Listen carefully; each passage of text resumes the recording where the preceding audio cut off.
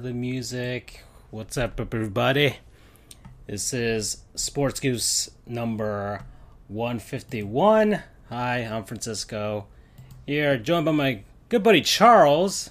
Andrew's not here today because it's Yom Kippur.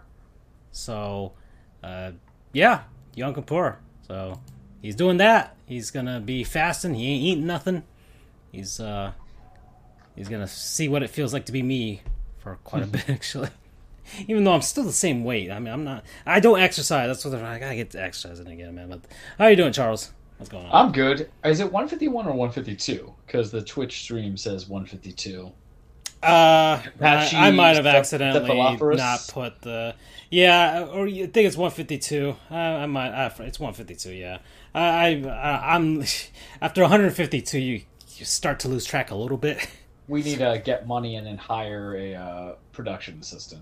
Oof. I'm certain, we're that famous. I'm good. We have interesting news of what I did in the last, 30 minutes ago. Oh, yeah. We're going to get from there. Actual review today, a live review of something. Yeah, which is always a fun thing to do for this show, at least. And let's see. What else? What else is going on today? Last 2 days for the MLB regular season, so there's that. Boo. So we're heading to the playoffs and everything like that. We'll talk a little bit about that. NFL Week 3, all the memes have come out of a horrible situation for Tua Tagovailoa, but it allows people to dunk on the NFL, which is always fun. We appreciate that. We're fans of that. Yeah, we're always fans of the Shield getting its due. And then the news coming out today that Tom Brady and Giselle are going to be calling it splits finally. But there's still hope. We can give them hope, right? All it's got to do is a mid-season injury, and it goes back. This is a Lifetime movie. I wouldn't even say Lifetime. They still exist. This is look, if they made a movie about Kurt Warner bagging groceries and being a unnecessary Hall of Fame edition, they're going to make a movie about Tom Brady not knowing to keep his eye on the prize, and then he learns the moral of the story after a devastating pinky injury that his whole prize was his family of Timothy, Tommen, and Tom Saya, and his beautiful wife, Giselle. Yeah. Who, shoot your shots now, boys. Yeah, for real. And girls. Everybody shoot your shots. Go ahead. It's time. I wish Andrew was here for that, because I want to debate the statement that he said, that Tom was going to leave a miserable life. I'm like, I think Tom's life's going to be excellent. There are certain things that are the beauty of the group chat is that we can also work out some of things that aren't good for the main show. A little more controversial statements, what Andrew needs to realize, I'm going to bring it out there because he's not here. So Andrew basically put in the chat that Tom's going to lose everything. He's so dedicated to his craft.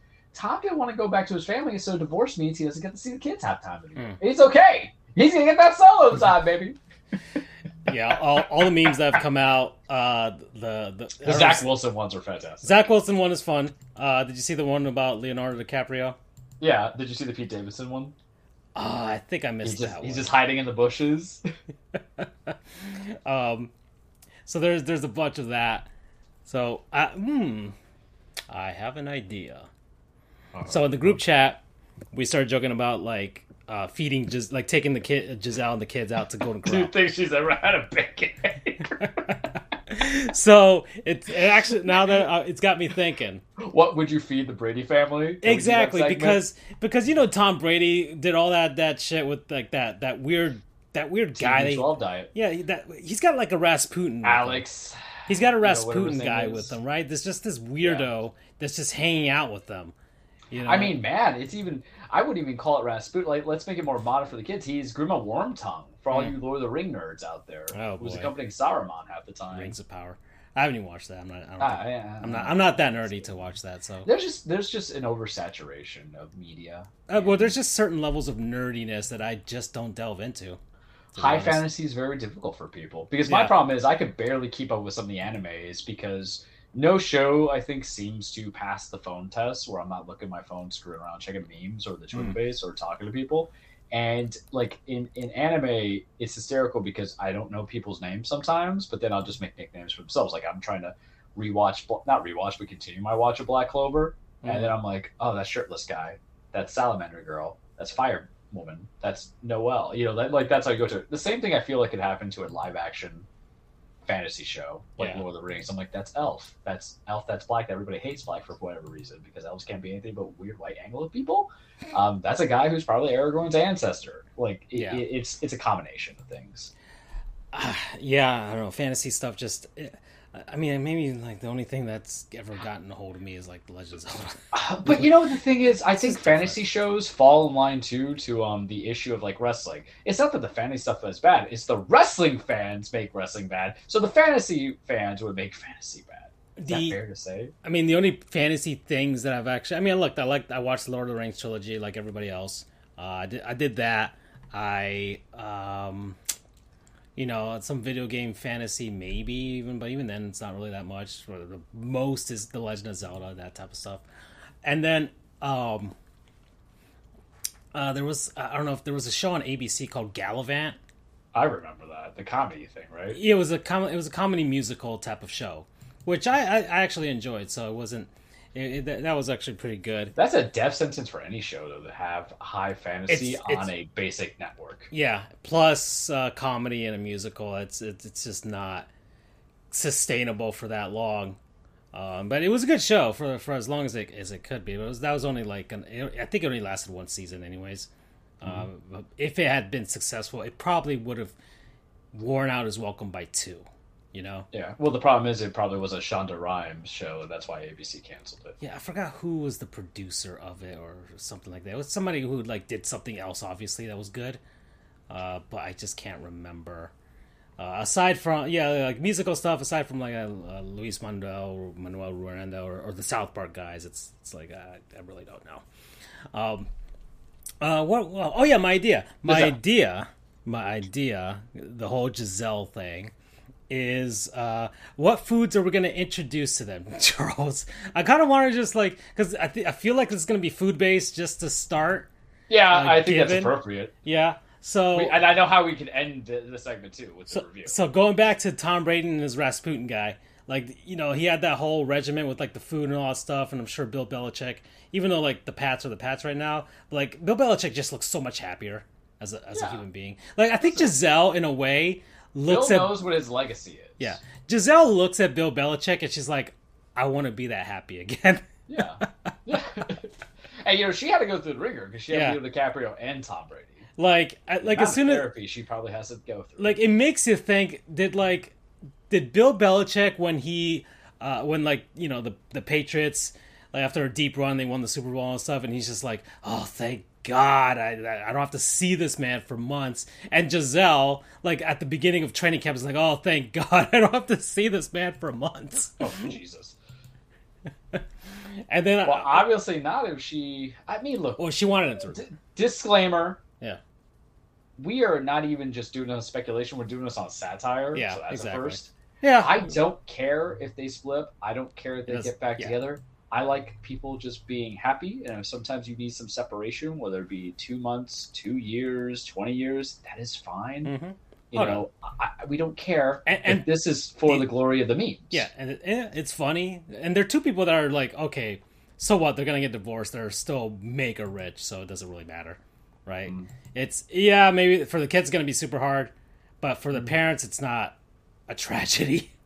Yeah. Emotionally, yes, to start, but eventually, like, they're gonna have dollar signs that are both kids are gonna know what strawberries taste like. Yeah.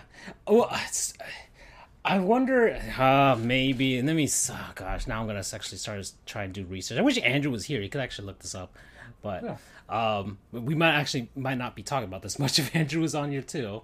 But yeah, Andrew would be like, "We can't do what that." What was like the diet regimen? It was just strawberries, no sugars, raw meat, I think, or nothing like high processed. So just take a vegan that's actually good at something. Damn, can I say that? I don't know any vegans, which is weird because everybody likes to talk about vegans, but have you met a single one? They're like vampires. Maybe they only come out at a certain time. I know the people at Starbucks who are like, "Oh, I can't do milk because it makes me crap myself," and I get that.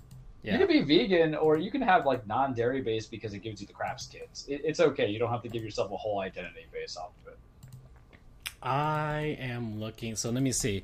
Tom, I'm just gonna type in Tom Brady diet on the big screen here, and then we'll actually let me start the virtual camera. If you want to see, like, I guess not to see the on the Facebook Messenger. If you want to see the actual video, I'll just stream it. You don't have to put on your cam. It doesn't matter, but you can actually see. I think me and Andrew tried this for like the baseball stuff, so it's actually like a live feed instead of you watching the Twitch or whatever.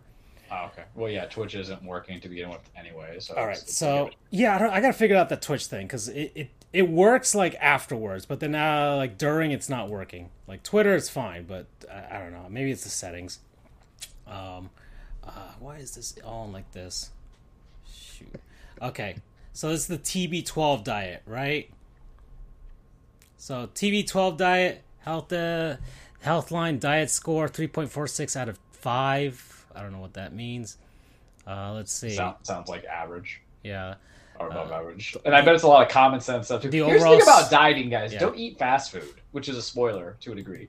Yeah. Diet review scorecard at Healthline. Diets are scored on a scale of 1 to 5 by a dietitian. The overall score is calculated based on performance and diet in each subcategory. So let's see. It's overall 3.21 out of 5. That's what they rate this. So it's kind of mid. Yeah. Weight loss at a 4. So I guess you'll lose weight. Yeah, more than the rest. Anything that's got packed on. Healthy eating's at 3.5, so it's basically right in the middle. Yeah. Or just slightly above. Sustainability 3.75. Whole body health 2.5. That's the problem. Even though on a numerical scale, people are like, oh, it's average. Here's the thing about dieting, folks. Whenever you deprive your body of essentials, that's when it gets bad. Yeah. Yeah. So the nutrition quality is at a 5. So it's got perfect scores there. And evidence-based is at a 2, which I guess is how many people... That's all diets, though, I feel. Maybe that's just, what people who have actually done, maybe it's the, hey, does this actually work or not? So it's a whole foods-based diet that may aid weight loss, protect against diseases, and boost your sports performance and recovery. Still, it's very restrictive, and many principles are not based on sound science, making it difficult to maintain long-term. So that's what his diet pros. Emphasis on whole fruits and vegetables. Okay, just like you said. Which ultimately encourages those following the diet to make or exceed. Okay. Saturated and trans fats are restricted, as are processed meats and cured meats. Go figure. A practice that may reduce the risk of heart disease and any certain cancers. On this diet, added sugars and highly refined carbs are restricted in favor of unsweetened beverages and minimally processed carbohydrate sources. And the diet incorporates elements of mindfulness, which could be beneficial for weight management. So anything that you enjoy eating is not in this diet. Here are the cons. The emphasis on organic, grass-fed local foods may have unintended consequences, such as avoidance of otherwise healthy food that don't meet those requirements due to availability or cost. TB12 method supplements are encouraged, but they're expensive. Oh, there it is. There's the marketing ploy, and there aren't suggested alternatives, and the diet's broad recommendations on how much water to drink and on portion sizes are not universally appropriate. For example, they won't work well for athletes or other highly active individuals who have very fluid and calorie needs, which is kind of ironic, but because it's an athlete's supposed diet. Yeah, but Tom's body versus Vince Wilfork's body. Yeah, if we're gonna go call the South Park episode. Yeah, Was it? the special poops. They call it like the secret spice or something like that. I was thinking turd burglar with Tom. So there you go. That's the Tom Brady diet. Oh, those are all the rules. Oh my god. Okay, but anyways, so that's what he has. So I'm going to assume we're just going to assume that Giselle and the kids they got a sniff of bacon. Yeah, and they're like, all right. So Charles, first day out with Giselle. All right, the kids are with Tom because you're not about that. Where's the first place you're taking that woman? I'm gonna take those children, Tom and Timothy, Tom Saya. Yeah. We're gonna get the thing that would probably just make your daddy cry if he saw you eating them. We're gonna get some chicken wings. Because what is chicken wings? Deep fried, saturated fat. Okay. Blue cheese or ranch. What do you usually get with them when we really want to get nasty? How I used to do at Brews Room? Shit, we're taking to the Brews Rooms, man. I've given love before, but we're talking about some of my place. Oh, we're not going to do chicken and waffles here. That's not a family establishment. That's just my establishment for me moaning, surreptitiously. You know what? Anywhere that there's chicken, wings and drumsticks and things of that fun nature. But got to get them that cheese fries if you want some fries with a nice big old cold soda. Okay. The boys are too young to drink beer. Tom and Timothy, Tom Saya. Sorry, I don't know their names. And you know what? Actually, in canon, that's their names to me. Dunk it out, man. Gonna get a family pack of 50. You do get some celery and carrots in there. Yeah, they're gonna have system shock if they have too much of it, And what you got to do to really help out a little bit, to kind of whet their palate, you always got to start an appetizer, right? When you're taking out the Partridge Family. All right, so hold on. I'm gonna pull up the Brews Room menu at this point. Sure.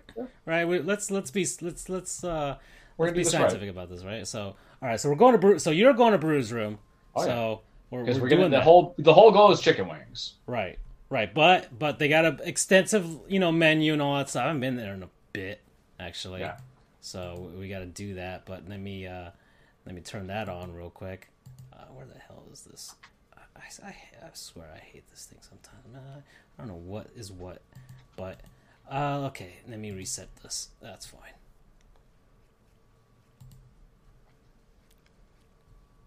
That's fine.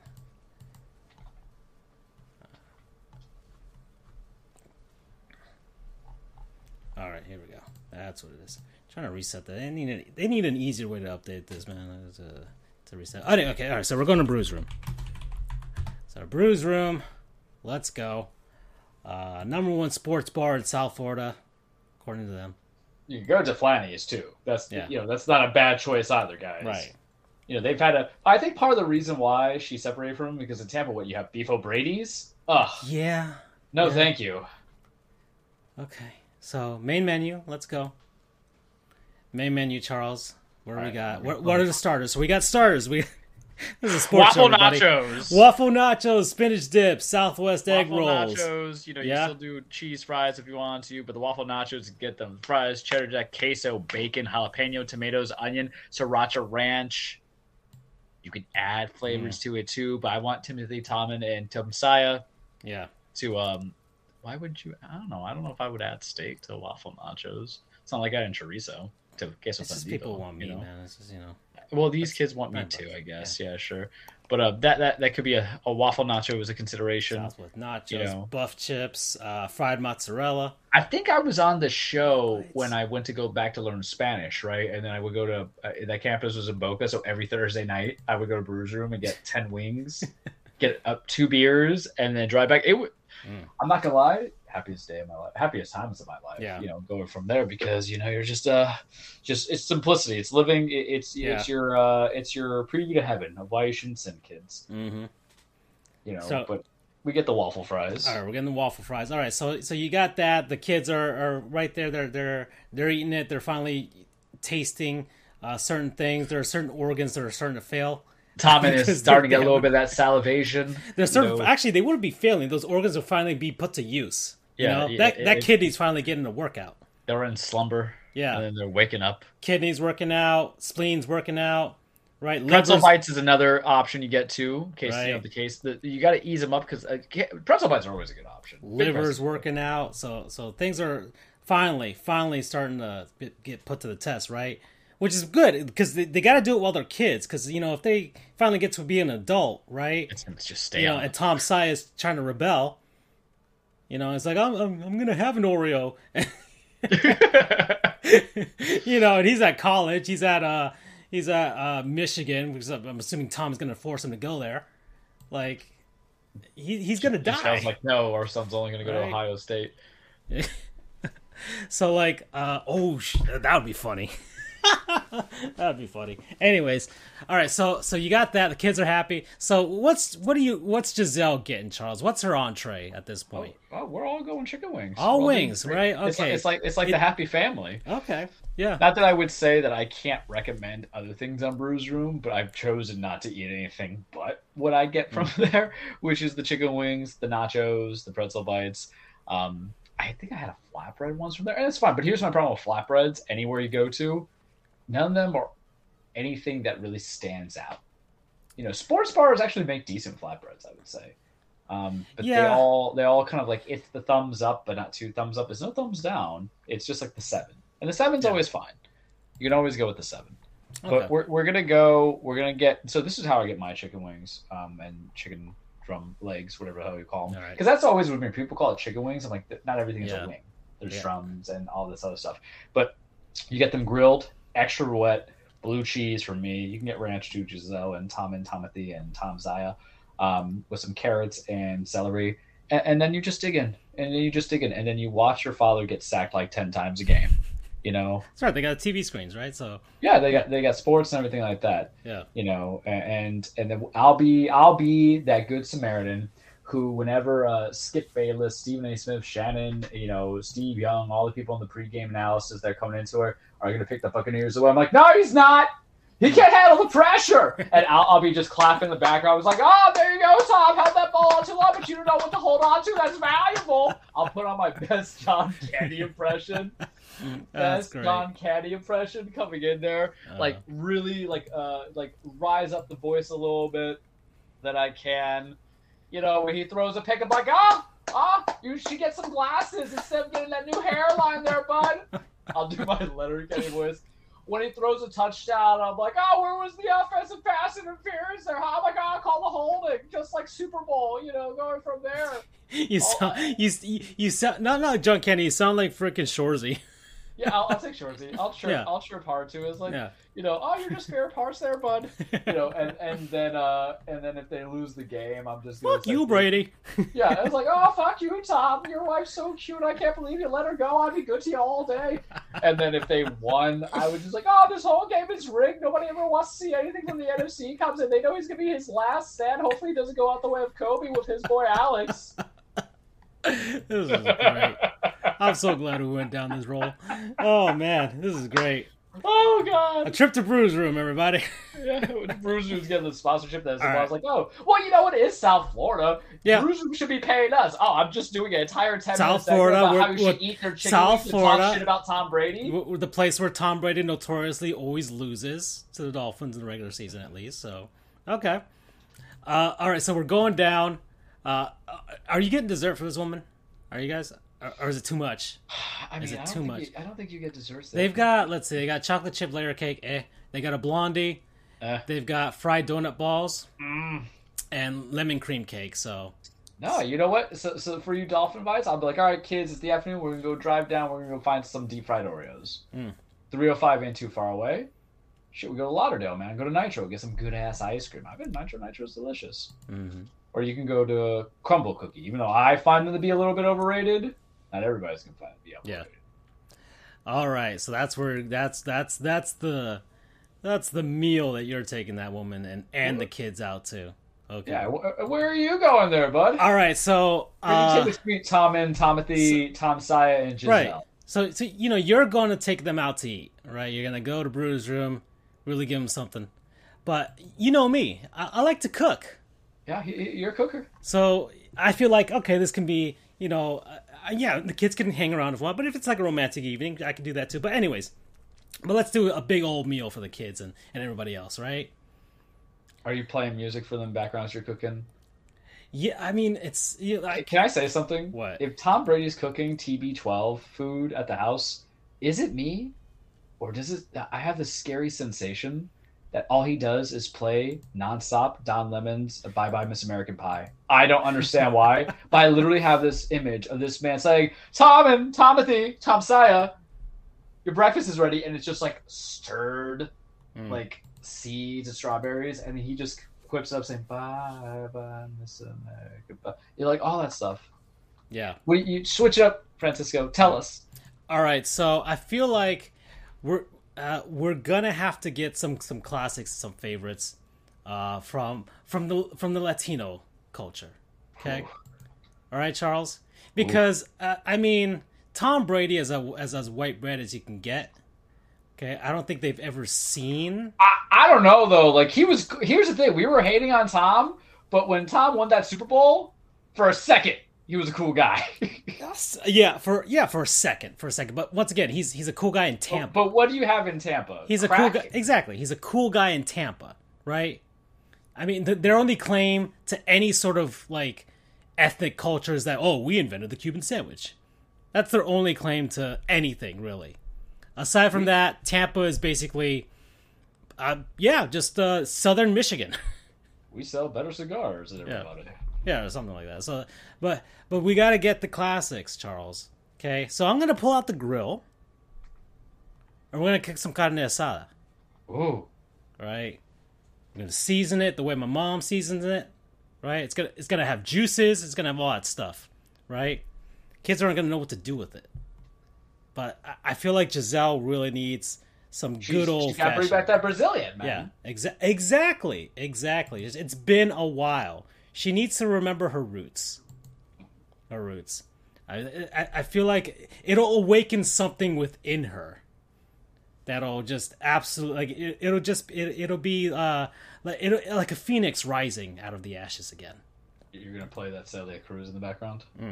Oh yeah. We're gonna have all the hits. All right. Oh, I mean, you can start thinking of a bunch of songs that we're gonna start playing with them too. Like we're just gonna reintroduce them to culture again. That's what's gonna happen. Popping on trance music to them. Yeah. Like. Right. Ooh, that. So we're gonna get carne asada. We're gonna get some arroz. We were so much better focused last week. It's ridiculous. Like, well, I think our bodies kind of just were like, "Damn, man, you guys gotta let this out." So, all right, some carne asada. We're gonna get some gallo pinto as well. Okay, we're gonna get some queso frito, Charles. Are you doing some chimol sauce? We're gonna get those big old queso fritos too. I'm gonna cook them real big. You know, I got some crema as well. Oof. Okay. Thankfully, I got them all, set up. Yeah. Got the crema as well. We've got, man, what else? What else do we see? I got some tostones. We got some tostones as well. We need some, like all this stuff for them. We got the grilled stuff, right? So it's not too shocking for them. But that fried cheese and those tostones are gonna work some things out for them. Okay. I need Giselle's arteries to start pumping again. So actually, to start stopping. Actually, that's what I'm trying to do. I'm trying to learn to love again. Starts playing in the background for her. Exactly. I'm gonna teach Giselle that she can finally let it go. Let her body go. She's a beautiful woman, and let her age with grace. Okay, that's what's gonna happen, right? She's gonna be the future, and her kids are finally I'm trying to prepare them for life.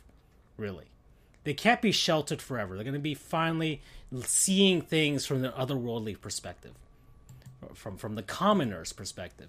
Right? This is what we eat. This is food is goes right directly to the soul of any society. And so through food, like TB12, food is just not for survival. It's for comfort. Exactly. For understanding. It's for growth. It's for enjoyment, right? It brings people together. TB12 diet doesn't do that. Yeah. It brings people apart. Look what's happening. But FO34 get you going. Yeah. 34. We'll call it FO64. Yeah, it's 64. That sounds better. That's not how many sizes you're gonna go up with the pants size. So yeah, we're getting carne asada. We're just gonna do traditional. It's a party atmosphere, right? The whole family's over, right? They're gonna see some people a few more shades at this cookout than the Tom Brady cookouts. A few more shades darker. There's some accents that are gonna be there. They're gonna see people that are like, oh man, no, I didn't know you guys didn't play football if you were this dark. That's what's gonna happen. So that's what's happening. And all right, and then she's gonna be pronounced. It's gonna be Gisela, not Giselle. Yeah. She's finally gonna start, pronouncing things back to her Brazilian self, right? So we're doing all of that, and I got to teach the kids, right? My whole focus, after Death Stranding, I'm like, maybe I could be one. Maybe I could be a father, Charles. Maybe. So I got to teach the kids the right things. All right, I'm gonna teach them. Basically, as you know, I'm a forager sometimes. Right? I eat like a dumpster raccoon at points. Yeah. Right? I just ate slices of cheese and ham with some milk. Whereas I did not go that route. And we're about to get to you. So I'm gonna teach them the classics, where because I need these kids to finally I want Giselle. No, not Giselle. She's gonna be fine. I want Tom to. I'm gonna FaceTime Tom Brady while I'm doing this. Okay. Jesus Christ. I'm introducing his kids to my specialty. Okay, I call it the cereal gruel. It's basically it's cinnamon toast crunch, all right, whole milk and Oreos, and you start smashing all that stuff together. I call it gruel, but it's probably one of the most insane psychotic things that I do make. But it is absolutely cocaine in the mouth, and those kids are getting it. And Tom Brady's going to be looking at that and fearing for type 1, type 2. I don't know how many types of diabetes are coming, but they're coming. All the diabetes. All the diabetes. So that's what I am doing. That's my first day with Giselle and the kids, right? So there you go. And Freddy's one step away from the Twinkie Wiener sandwich. And I'm not going to make this comment, but I think you, having known me for so long, know where my joke in the brain went. So, Woo! Happy Yom Kippur, Andrew. Damn it, man. Oh, I'll ask him if he will listen to it at some point. There's the playback of the show, and he's just gonna shake his head and be like, "This is where my career's gone to." Okay, so there you go. That's where we're at with this show. So we're at. Wow, man, we've spent half an hour doing that. That was great. It was great. Okay, Charles. So the new scenario, the Giselle and the kids. All right, they're fine. You're doing fine with them, but you need some me time, and you're hungry, right? Yep. You're coming to do the show. You're just like, man, I need something to eat beforehand. You just did that. What happened? Where'd you go? So, you know what, man? It's like my diet's been kind of weird the last couple days. Not that I'm starving myself, but I'm kind of doing this whole 30-day cut down a little bit. And when I say cut down, we're not trying not the TB12, not the TB12. Yeah, we're doing the right. CT me. So we're trying to. I went to the doctor. I'm all good. Blood's good. Health's good. Everything like that. Got a little bit of the reflux that comes in every now and then. They got me on pantoprazole, so I'm not spitting up some brown stuff and going from there. And in that, I have to cut alcohol and I have to cut spicy food and stuff like that for a little bit. It's not, return the lining of your stomach back. Yeah, it's not obligated. It's just suggested. We're gonna go from there. It's more of a personal choice, so I can quit the alcohol. That's not really a problem at all. Yeah, being a lawyer, many people say that. Yeah, well, when you see me with my 12-step chip, we'll talk about it. I'm like, it's not a poker chip, guys. Haha. The spicy food is harder because have you ever overcooked pork chops? You have no choice but to get hot sauce. However, it is Tuesday. I typically, eat out and go from there. Sometimes, usually it's like a fast food day, but I was kind of starving because for breakfast, I just kind of had like a protein green shake. My lunch was a PB&J, so I was just like, okay, because if I'm at the house for lunch, I'm just gonna eat something cheap and save my money. I was starving, man. I don't know what it is, but there was something that was really full. I had a brownie at the office, like cosmic brownie, because boils of that. But I was just like hankering for some real food. This happens every time when you make the motivation to diet, and I'm like, I had asked you guys about the chat the other day, and I'm like, have you guys seen the Royal Crispy Chicken Sandwich from? I wasn't gonna comment on that, but I haven't had a chance. Yeah, and I haven't either. And the thing is that Burger King, it's not my comfort food. I would say I've been in my head the last couple of days, as you do as you get older. But I haven't necessarily had the need for comfort food. But Burger King at least brings me back into. I think the last time I had Burger King was the NFL draft because I specifically remember. Yeah, it was when having we the had the chicken chicken sandwich, yeah, and then we had the incident that broke my heart. So I saw the Royal. I had Wendy's that day. Remember, I ordered Yes. DoorDash that same day. Yes. Yeah. So I remember looking at it, and I remember being like, man, you know, I kind of want to try it. Someone's gonna try it. I'm gonna be the guy that tries it. And I tried it. So they come in different varieties of the Royal Crispy Chicken Sandwich. I'm gonna look this up. And my mindset was like, which one is appropriate? And they have like a barbecue combo. They have like a bacon combo. They have a regular combo that you can have. I haven't paid much attention to this. Like I saw them, like I saw the advertisements. But I just always thought the chicken was always going to be on the menu.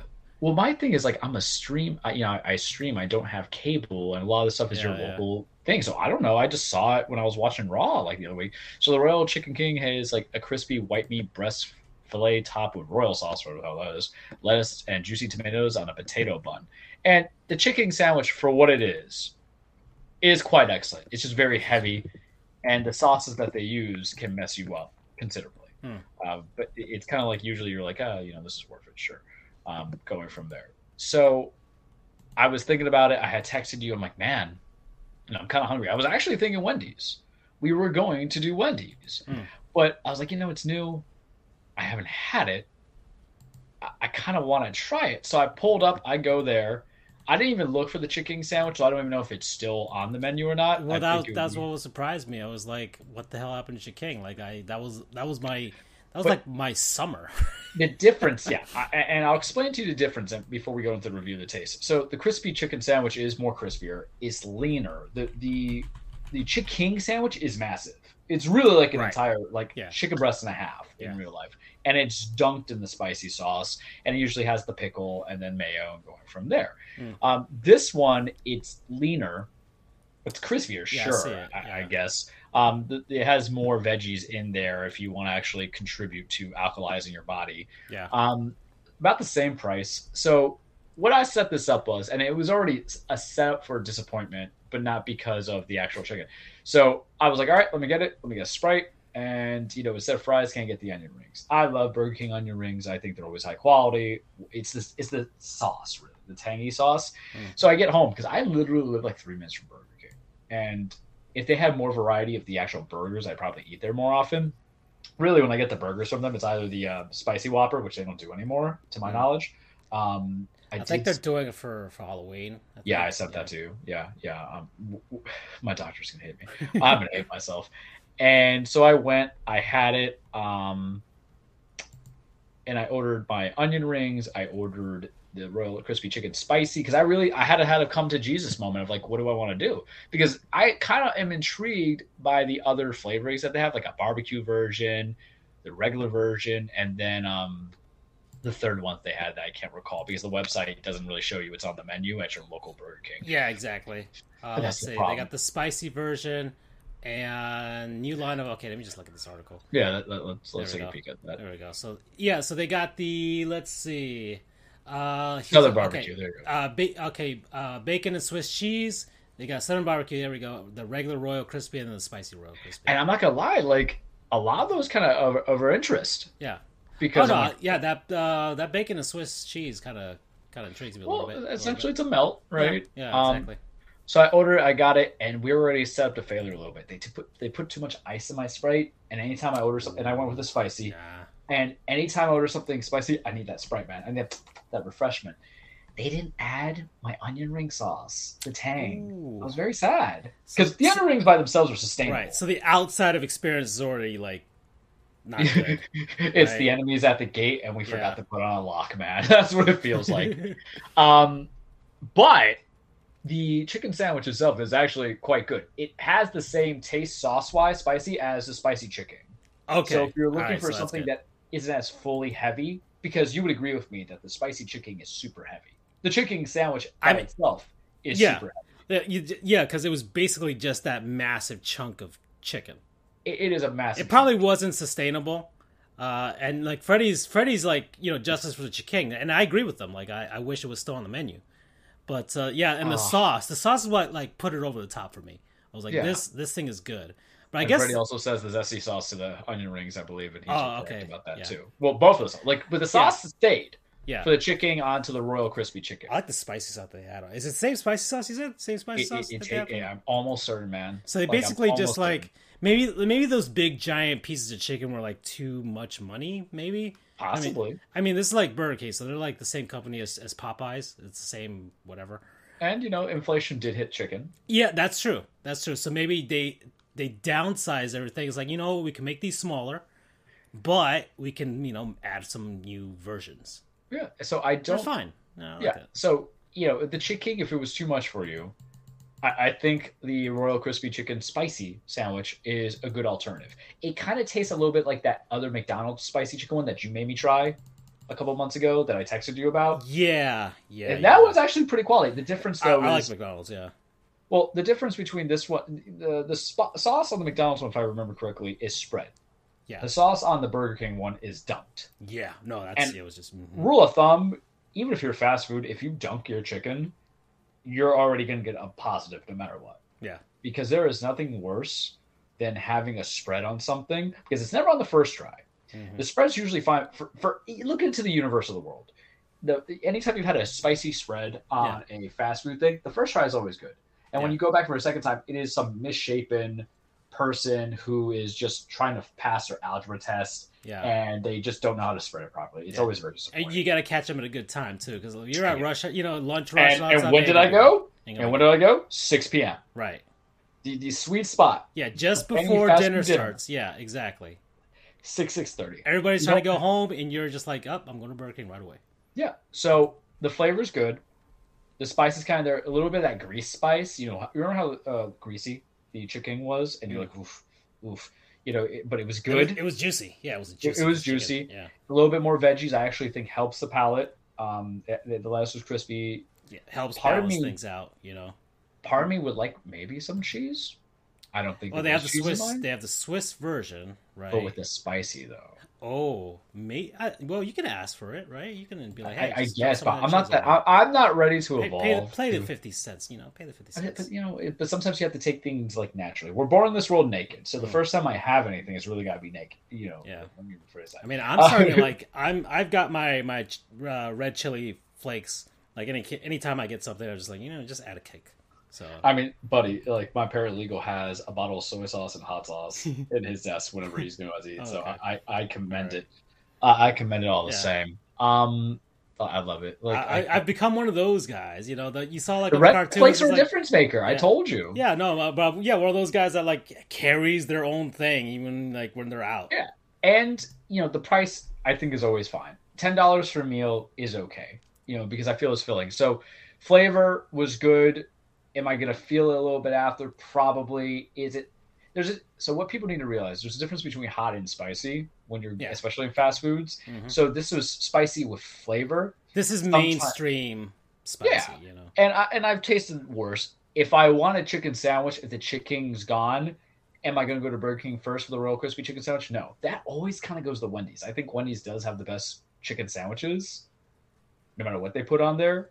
But if I want something that gives me a little bit of kick, because I'm still chasing the high, because you guys can't see me right now, but I'm hitting my veins, there will be no greater chicken sandwich than what Checkers had 11 years ago, which the double Frank's Red Hot Chicken Sandwich that you can get 2 for $4. I got so fat off of that. I think that's the reason why I got the start off. There would be nothing greater than that. No fast food. It was just, oh my God, my mouth's watering right now. Shit, if I had a time machine. Like Reggie Bush in that commercial where they just brought back the pretzel bacon, whatever. Oh, yeah, absolutely. Like lately on the Twitter feed, there's been the memes of like girls when they go back in time machine. I'm your granddaughter, really? And then there's whatever the males would be doing. Like, you know, I think I sent you guys the wrestling one where they're talking about Bret Hart said, "Don't trust Earl Hebner."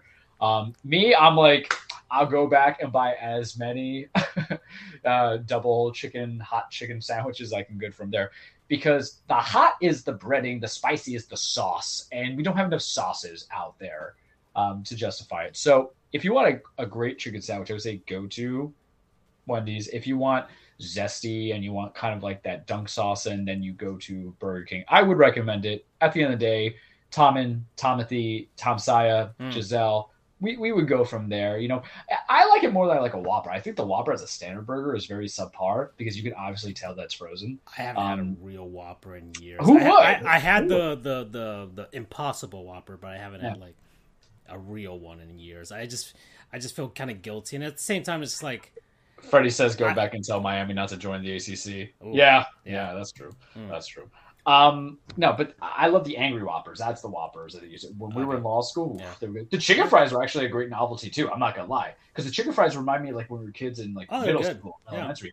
And it's the sauce. Burger King has good sauces. I'm just gonna say that right now. Because when they're shooting, they don't miss. Yeah, I'm gonna give them that. Burger wise, it's usually the steak. Like Wendy's, I don't think much about their sauces or anything. It's barbecue and honey mustard. Yeah, or the ghost honey peppers sauces. Listen, I'm gonna tell you right now, that was a strict love affair when they had the ghost peppered cheese fries. Yeah, and the sandwich was fine, but the fries was unreal. Even afterwards, if you go to certain stores, they'll still have the ghost pepper sauce for if you want to get with the nuggets. So, really? Yeah. But there's spicy. I don't know if it's like a permanent thing on their like menu as far as sauces are concerned, but I found some stragglers that was like, oh, let's just empty out the inventory. It's like, okay, give me all of them.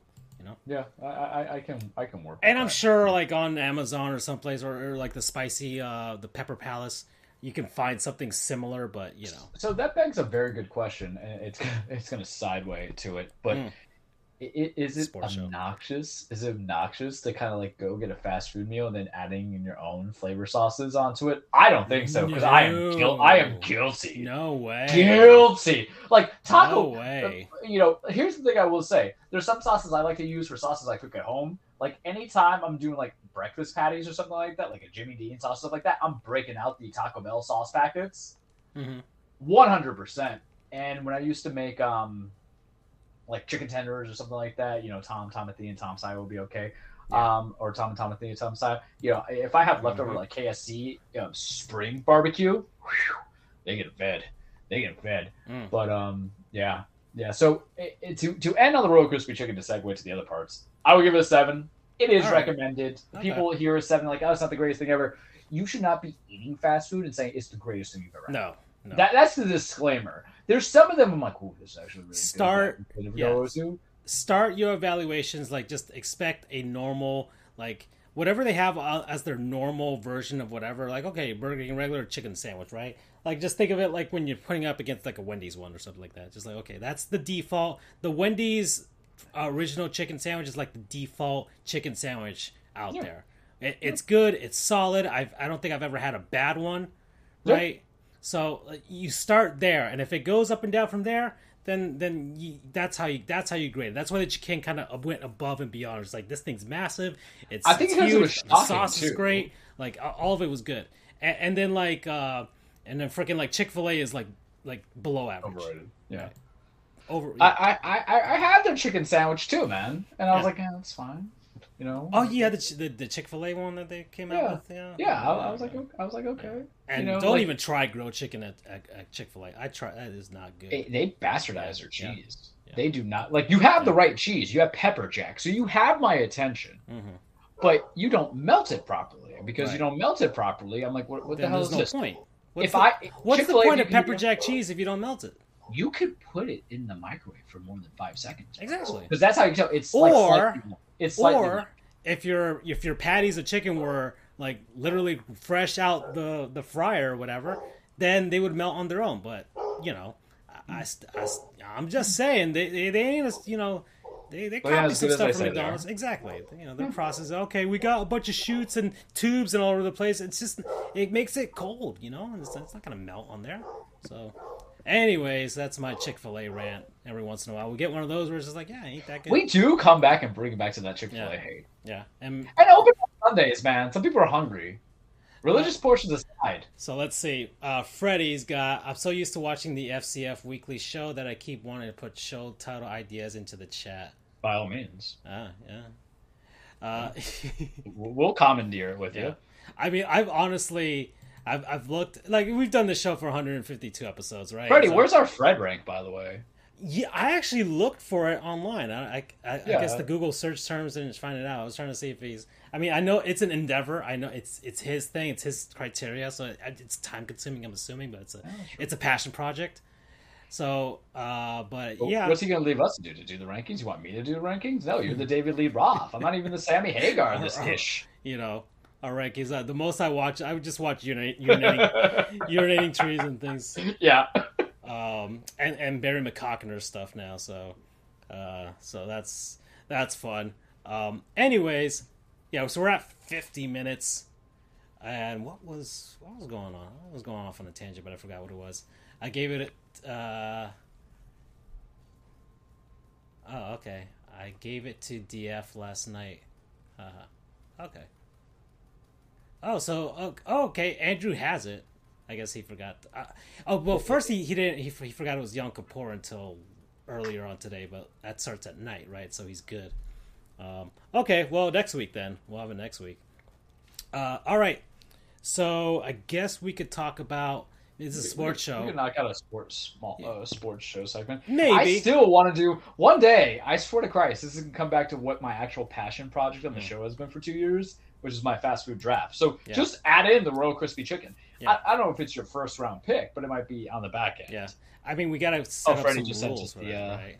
The Fred rank. Yeah. Okay, so if I look on the chats, I think I can get it somewhere on YouTube. So I mean we could do that, but you can go off on the thing, Charles, while I try and find that. So I'm gonna go on YouTube and see if I can click on it. I forgot what we were going to find. I mean, Super Mario Brothers movie. I mean, so far that one image that they've shown, like the poster or whatever they got there. Yeah, it's very safe. The toads look like toads. They're like high. The schnozberries taste like schnozberries. Exactly, you know. The Mario looks like Mario, so they didn't go too off with the look, at least from behind. Right? Is it that they're just trying to avoid in hopes of not doing a Ratchet and Clank movie where for some reason it just bombed? Yeah. But this is a bigger property, so they can't screw it up. Like they want sequels, and Nintendo's a company that will pull the plug. And they're using Illumination, right? Yeah, Illumination. So that's who's making it. Jesus Christ! I know. You get and they're not bad per se, but you have the proliferation of the minions, and now I can just see the Toads and Yoshis out there. Because you gotta remember, there's not one Yoshi. Right. Yeah, there were eggs in the image and everything like that, and I mean, so far it looks fine. I was kind of hoping because I already have some criticisms just to start, and maybe like that one Toad that's walking with them obviously is probably Captain Toad. Like eventually it's gonna be Captain. He's got the backpack and all that stuff. Yeah, I'm actually more for a treasure tracker movie. I don't really. Yeah, I mean they now have a movie studio. Nintendo's got a movie studio now, so they're probably gonna make that stuff like the Pikmin stuff. Which is so weird because them and Sony kind of opened up their game entertainment services for movies right around the same time. Because now Sony's just getting everything. They got God of War show. Sony's got to fight because Microsoft's honing in on their stuff, buying up all these studios. Nintendo and Microsoft are buddy right now. Like they're kind of they got to scramble, and I mean the PS5 is still great. PS4 did fantastic, So, anyways, shoot, I'm trying to find that comment. Oh, I have to go on Twitch. That's what it is. I keep forgetting we're not on YouTube no more. I kind of wish Andrew was here because I feel like he would be a Jack Black defender, and then there's me who's just like no. Okay, so Jack Black, I haven't watched all his stuff. Oh, finally, now I can click on this for Freddy's. I haven't watched all of his stuff. I've seen Kung Fu Panda. I think I saw Kung Fu Panda 2. And I've seen bits of Kung Fu Panda 3. Nacho Libre, I did watch in theaters. I mean, the funny stuff was like some of the Latino stuff that, like my sister in the theater, she just cracked up when she heard the name Chancho. For that little kid, she just started bawling, and like nobody else in the theater knew what was going on. Why she was just cracking up like that, but it was like that's the stuff that other people won't catch. And then I mean, it's a wrestling movie. I mean, let's spin into this. How is it as a wrestling movie, Charles? Fun fact: never saw Nacho Libre. Really? I know the clips Really? and YouTube and stuff like that, but when I Really? say I don't have it for one actor, I don't make it to my time to go see it. Mm-hmm. And All right. it's just Nowhere in passing, on a plane. No. Okay. The Lord has gifted me in not All having right. to see movies or people I don't want to I see. mean, I guess it's not really. I know he likes to say that he likes tacos and burritos or some stuff like that in a scene, but Yeah, but it's not really. He's not like that far into like a Mexican stereotype in that sense. well, I mean, me not even seeing Nacho Libre is not because of like the concerns I have about a white man playing. Oh no, it ain't that. We know. Well, No. it's different We had times. a Though. little. 16 years ago. Debate last episode. Yeah. Oh boy. 6 years ago, or like 15 years ago, was a different story compared to now. If they can even get that movie in, I just don't find him like remotely funny. I know Jack Black doesn't really, Jack Black follows on Twitter. It's okay. I at don't least follow acknowledge any of it. the Tenacious D things, to be honest. Yeah, it's all right. Like it's just there. There's just certain. It's like the Will Ferrell concept. I think sometimes there's comments in movies, but when people say they don't like Will Ferrell, I get where you're coming from. Yeah, exactly. I like Will Ferrell, but there's a segment of times I like Will Ferrell. Yeah. It's like the segment of times of how you like Kanye West. And like, you can get oversaturated oversaturated too. That's the other thing. You can kind of get oversaturated. Whoa, this is way too long. All right, I gotta fix this. So I do have the Fred rank, but it's super huge. All I saw was Bama's number one, and I'm like not surprised because I haven't really watched much college ball yet. It'll come. It always comes like in the middle of like I the guess month I of don't November. have to show it, but I can read off of it. Yeah, we can just do is like top 25, really. All right, because it's See, really it's the only sports show. Yeah, it's a sports show, and it's really our only college football that we're going to talk about today because that's Andrew's deal. Yeah, Miami didn't play. Yeah. Florida State unfortunately lost to Wake Forest. Yeah, well, I mean Wake Forest is actually not a basketball school this year. Yeah, so. But in the match that you needed to win. Yeah, that's true. But I still like this Seminoles team is still like doing better. There's potential. Yeah, exactly. No, they're already exceeding my expectations, which are nothing. So, which is great. They're halfway through their win-loss records of last year. So he's got 6 wins. So he's got, let's see, starting from the top, we've got Alabama at number 1. That's his number 1. Ohio State is number 2. So Georgia at number 3. Michigan at number 4. So all these teams undefeated. Clemson at number 5. Then OK State at 6. Mississippi, Ole Miss at 7. Southern Cal at 8. Tennessee's at 9. Penn State's at 10. And I'm glad Tennessee's actually doing. They're like one of the teams that are like back that I don't mind because they've just gotten so futile and they're not as arrogant and annoying as Texas and Nebraska fans. So there you go. And Miami fans. NC State 12. I think I said Utah at 11. Oregon at 13. Kentucky at 14. And I think they finally lost, right? Kansas at 25, not projected for a bowl. Interesting. Well, maybe they view it as a heat of the moment kind of thing. Everybody's just jumping on it because it's fun for the meme as well. Wake Forest, TCU, who's doing pretty damn good, at 16. UCLA at 17. LSU at 18. BYU at 19. Cincinnati at 20. K-State at 21. Texas at 22. Baylor at 23.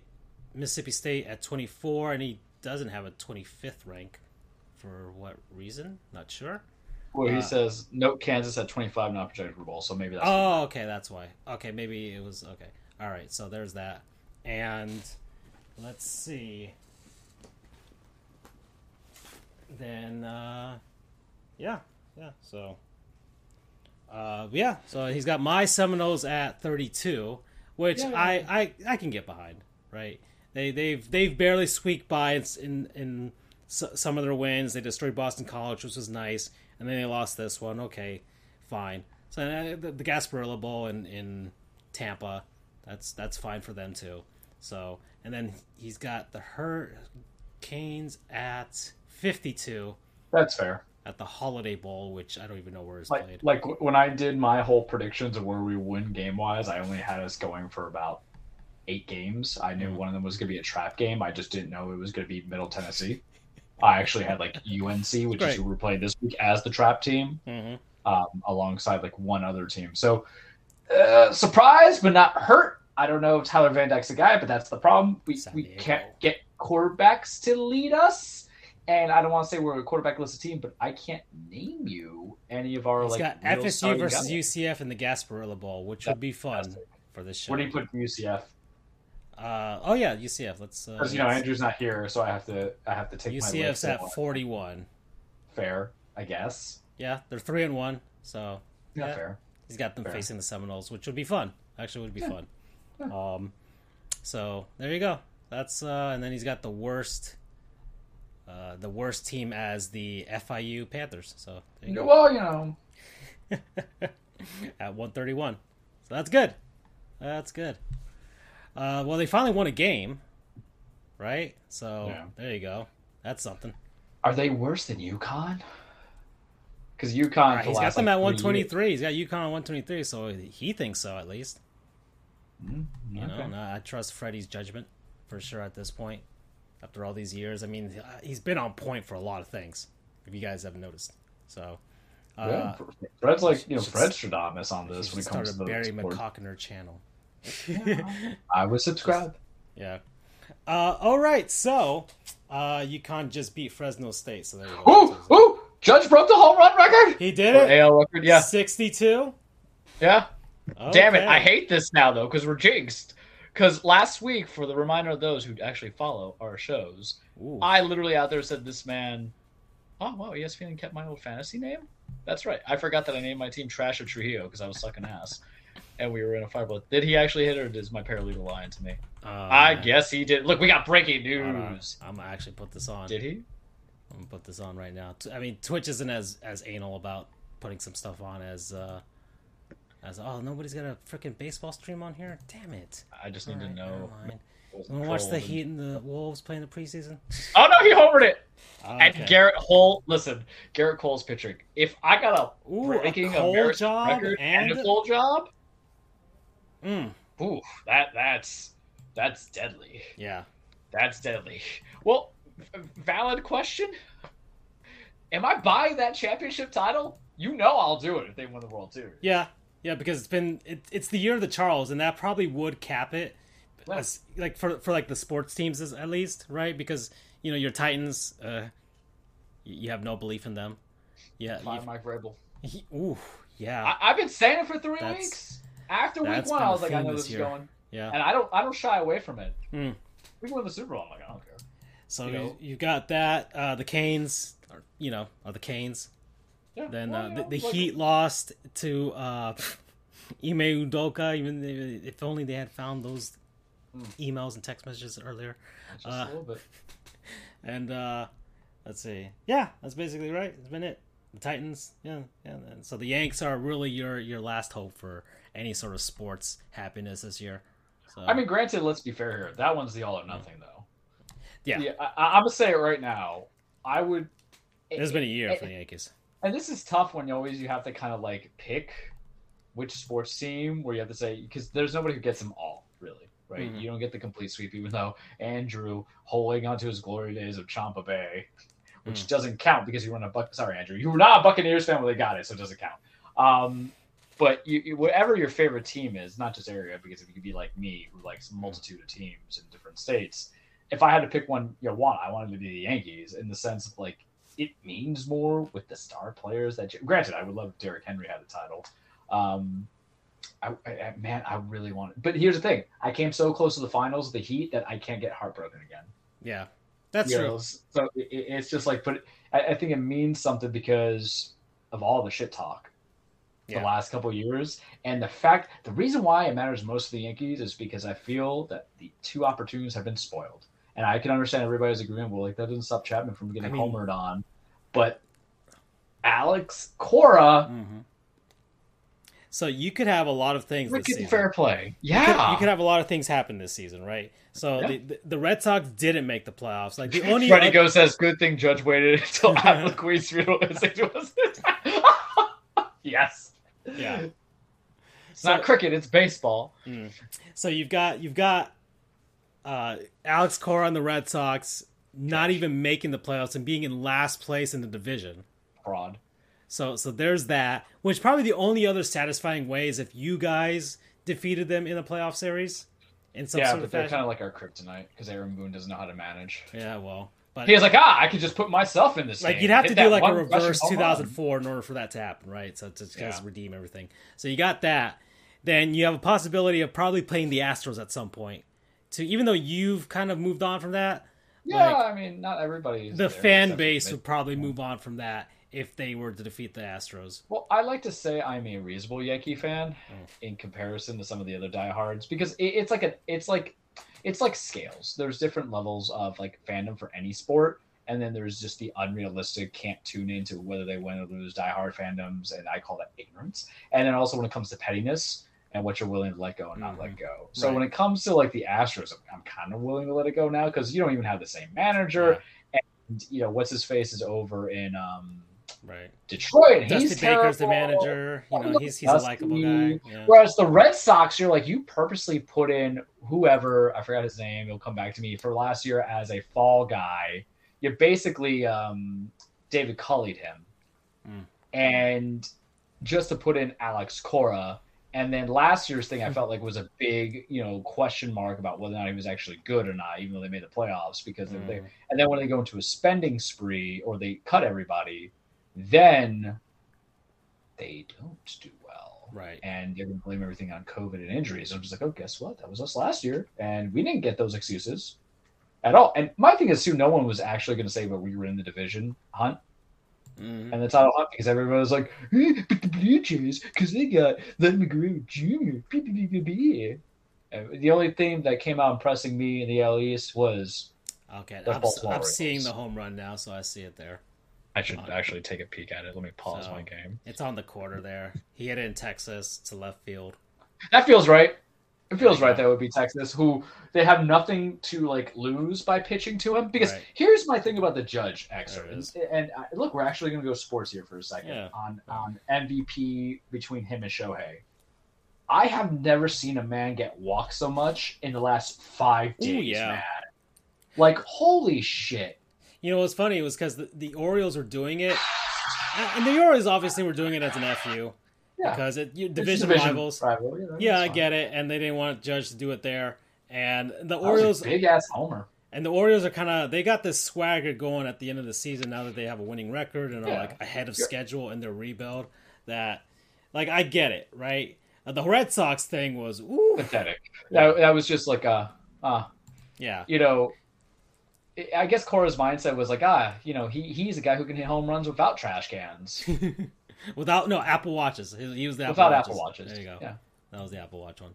So, yeah. So, he was both, right? He was both. He was trash cans and Apple Watches. There you go. Rob Manfred. Is Carlos Beltran on the Yankees broadcast team? Yeah, that's fine. That would be very interesting to hear him talk Yankee about too, it. Right? He was also former Yankee. Yeah, but it's not like he's Yankee. No, he was over the hill. Carlos Beltran. He was just kind of there. Yeah. He was just kind of there. It's the same ring chasing Carlos Beltran. Yeah, it's like the same thing we have Bobby Abreu ring chasing. Yeah. Oh man. All right, so we're at an hour and 8. I didn't realize we were past the 1 hour mark. So words for non-sponsors, people, things, concepts, places, what have you. We've been enjoying over the last week. So I'm gonna start with mine because I haven't started in a bit, and I already got mine. It's Maneater. Yeah, figured.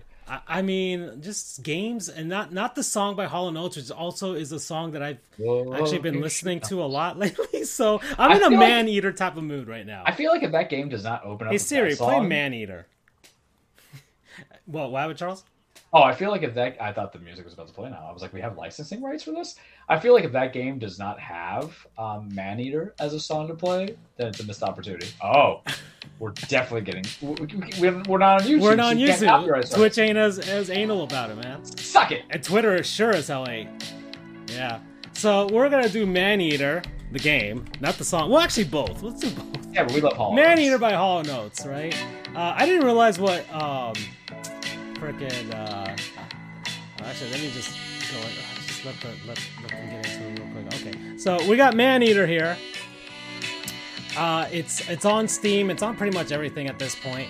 It's on PS4, Xbox One, Xbox Series X and S, PS5. So It's all of this, and I have the PC version. I got it for free on Epic Games, and honestly, I probably would have paid for this if I didn't know it was this fun. So, we're just gonna keep this going while I'm reviewing this game. So, Maneater, and you're a shark. You're just a shark, right? You are a bull shark, actually, Charles. Ooh. So the beauty of this game is that it's presented in the style of a like a show from TLC or the Discovery Channel. Yeah. So it's presented as that. It's pretty cool how they do it. They got all the tropes and everything like that. Here we go. So you start out at the beginning of the game. It's kind of like a tutorial area. Which is basically framed around like the beginning of this TV show, and this shark gets caught. You're like this. There we go, Maneater. That's what I was waiting for. Anyways, you're just holding out. I was holding out for that. So, it's you're starting the tutorial. You're actually a big giant adult shark, and you're just destroying everything in this little area. And then eventually, this guy. I think his name was Rusty Pete or something like that. He's got basically it's set in like it's set in the bayou of Louisiana. Okay, does Louisiana have sharks? Yeah, it's on the ocean. I'm so used to it being Gatorville, you know. Well, there's plenty of alligators and everything like that. So this game has you're the shark, and eventually you get caught, and this guy takes you back out to the bayou, rips open your stomach. And out comes a baby pup shark, and it bites him, and he has to let it go. And like the guy couldn't catch it again. So you start the game out, the true game, as a baby shark, and you got to survive. Exactly. Oh, I got to find that. No, never mind. So you start as a baby shark, and you got to survive. You got to eat fish along the way. The more fish and turtles and things that you eat, it's actually experience points because it's an RPG. It's a shark PG. So you got to level up. You got to upgrade certain aspects of your body because the bayou that you're in, the area of Louisiana that you're in, is full of nuclear waste and stuff like that. So you're a mutated shark. So that means you can get mutated upgrades. Eventually, during the game, you start getting like a metallic body. You can become electrical, like it's just fantastical like that. And you move from place to place. So you start out in the bayou in the swamps, and you're dealing with gators and stuff like that. Then you move forward into like this abandoned, destroyed nuclear waste site, and then you move on to like this country club golf resort area. Eventually, you're gonna make your way out to the city. So it's a big open world.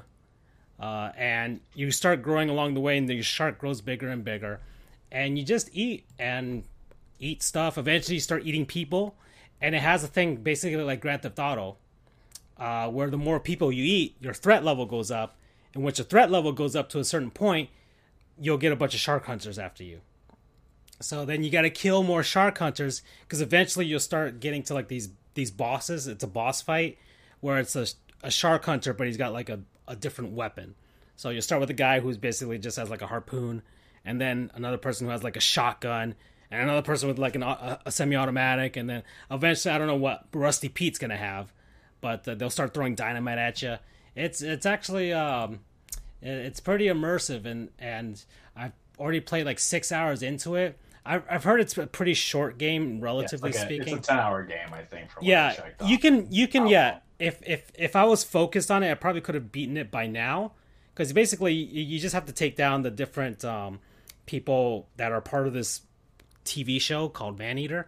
Basically, and eventually you get to Rusty Pete, and then you beat him, and the game's over, right? But they've got a bunch of side missions. You go out to a certain area, eat this amount of grouper, fight off this giant alligator, that type of stuff. Eventually, so I've been doing a lot of the extra stuff. They got a bunch of like hidden stuff that you can find, so you can make more out of it. So I'm probably gonna get at least 12 to 15 hours out of this, probably, because I think I've fairly gotten a lot of the stuff in the first two areas already, and a lot of exploration, a lot of nooks and crannies. As a shark, it's pretty cool. The controls are a bit it takes a bit to get used to them because you move with the left joystick, and then the right joystick is moving the camera and yourself, and the direction that you're facing and you're going. So if you want to go up, you got to move the camera up, and then down to go down, and then so it's a little tricky that way. Yeah, that sounds like inverted flight. Yeah, you have the left trigger is to speed up, the right trigger is to eat, and you can tail whip, and you've got like a sonar ability to find stuff. So, but you do get used to it after like maybe like half an hour. You start getting used to it, and then you can start doing flips and jumps and all kinds of stuff. It's got jank to it. It does have jank, so it's a AA promotion. Yeah, I think it's an indie developer. I think it's Deep Silver, so it's not like a big publisher, but it's fun, man. I've just been it's got pretty good graphics too. Not like the best thing in the world, but it's pretty. It sells what it's supposed to be. Lighting's pretty good. It's running just like fantastically. Like I'm at like. I haven't been running it at 4K, but I've got it at 60 frames per second, like at 2K right now. FPS matters the most. Yeah, 2K 60 frames per second right now. So that's where I'm at, and it looks great. So, yeah, Maneater. Promo code Hall & Oates. That's appropriate. I guess I'm up. So before I decided to be the stepfather that stepped up to Tom and Timothy and Tom Saya, I didn't know. And the shark's a female. That's right. And the shark's a female. It works for the song too. So there you go. There you go. So I didn't know how fatherhood would work for Timothy, Tom, and Tom Saya, but the last couple days I have revisited the game that kind of is the guiding light of how it should be for Timothy, Tommen, and Tom Saya. Tom's been playing a lot of dad games this year. Not right, real but we're not in season. Let me tell you that ain't happening. But Charles is not in heat. He is exactly. But as I try to figure out how to best guide, I mean, I'm basically being the uncle with my niece and my nephew, and I guide them between one's 15, one's 10 months. It's okay. So how do you focus into what's the life lessons? How do you be both gentle and assertive? And some people have you read books and stuff like that. To all my male friends and to my female friends, everybody who's having a child, you don't do that. What you gotta do is play one game. I played this first game back in 2018, and I'm playing it now to prepare myself for it coming out November 9th, and that's PS4's God of War. Mm-hmm. And this is my attempt playing on Ramona on my PS5, downloading my PS5's hard drive because they updated it for 4K resolution, 60 FPS. It's the story of Kratos, what happens after the end of the God of War original trilogy, plus Ascension and whatever the PSP games were.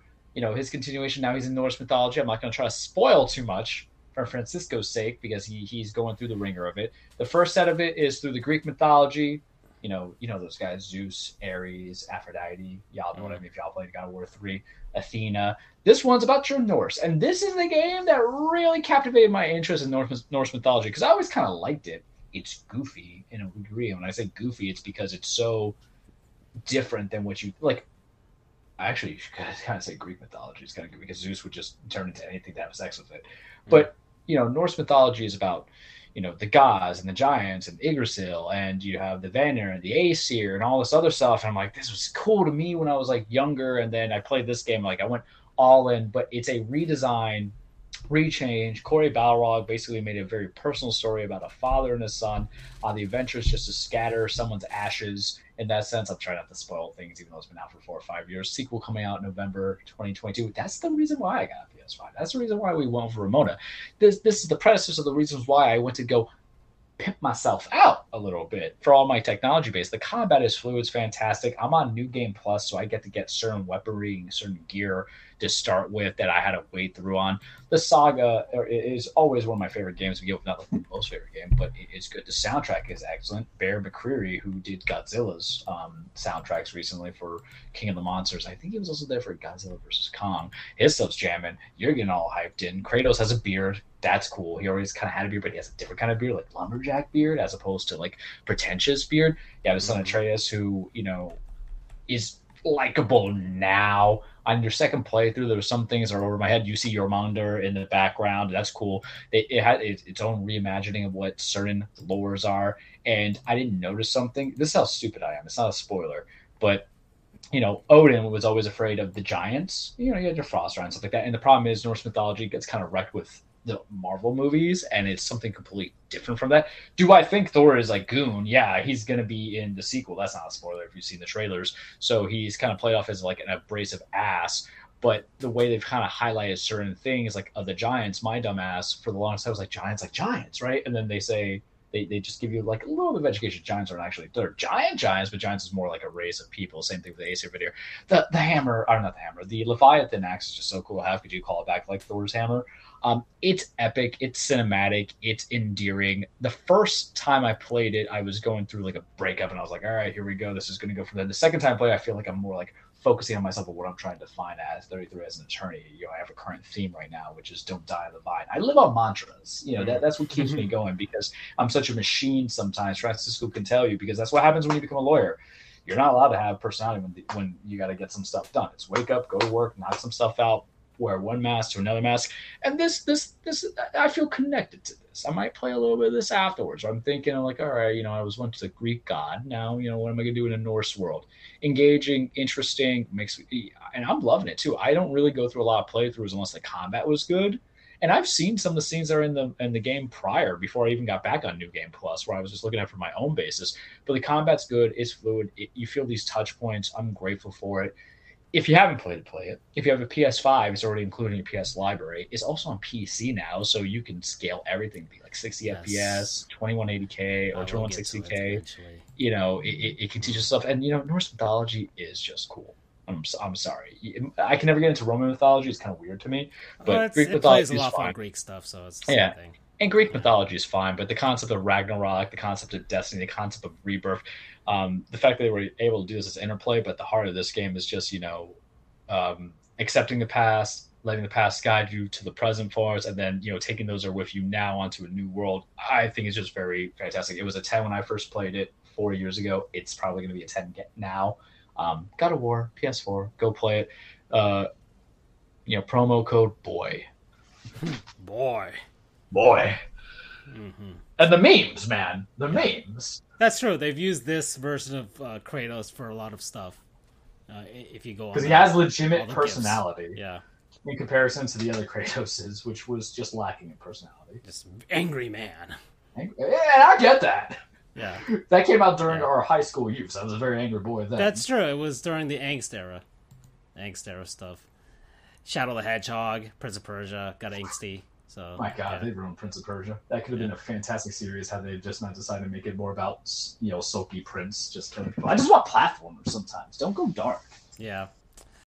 Well, all right. So, hour 22. Let's get into the NFL. Let's just Yeah, let's do it. Let's do it. I'll find this. Let me take off God of War here real quick, and then we'll move to that. So. Week 3, I guess we'll just jump into it. So they had the Tua thing with the head injury. So I watched the Dolphins game, and you know me. I've been watching the Dolphins. I've been reading Repulsa all season long. They barely squeaked by Buffalo. I'm gonna say that right now. Yeah, it's more Buffalo shot themselves in the foot. Yeah, so I'm not a believer just yet. I feel like they've gotten lucky with the two teams that should have beaten them. And didn't. Then the Cincinnati game, the way Cincinnati started, I'm just like, okay, this could be a toss-up. The way that the Dolphins have some momentum, they've got Cincinnati. They got their token win against the Jets to kind of set them straight. And just like, okay, fine, it's a home game for them. Cool. They got the white tiger uniforms. Fine. Game started out, it's a Thursday night football game, so it's not good. It's not going to be a good game. It's just the way it's going to be. But the thing was that Tua got rattled in the game against Buffalo, where shaking the cobwebs, limping it out. Yeah, just certain things that shouldn't be happening when you see a guy like that, and just like, oof. And they attributed it to a back injury. Sure. Fine. Okay. And then Well, things came out. Things came out. So I don't even know if you could say it's coming out. It was apparent. Yeah. Well, it was there. Well, not according to people on Twitter who are out defending the NFL and defending the Dolphins. Oh, you're neuros.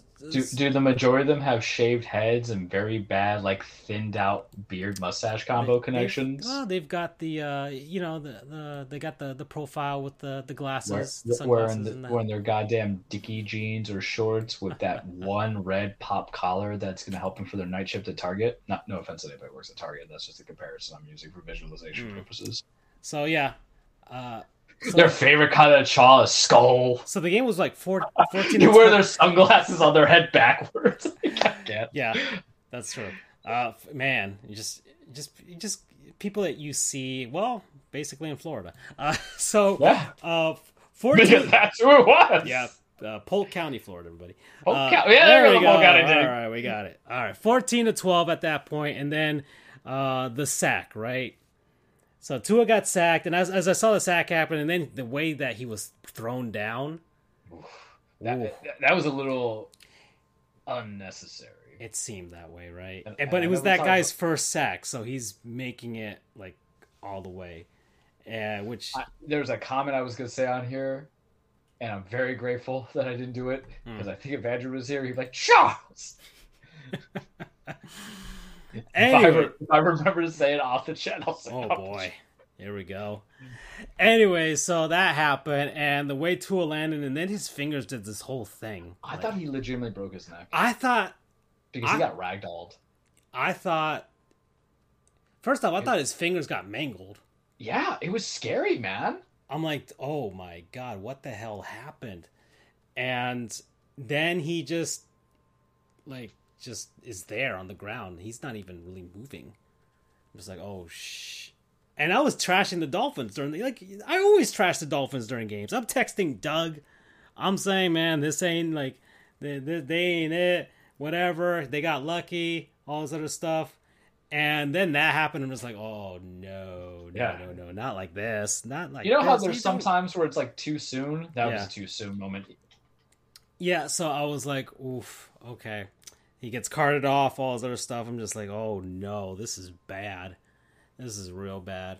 Then it gets worse. And so then the game keeps going, right? And so the Dolphins, they get a touchdown, right? And I think they brought it to they brought it to 14-12. There we go.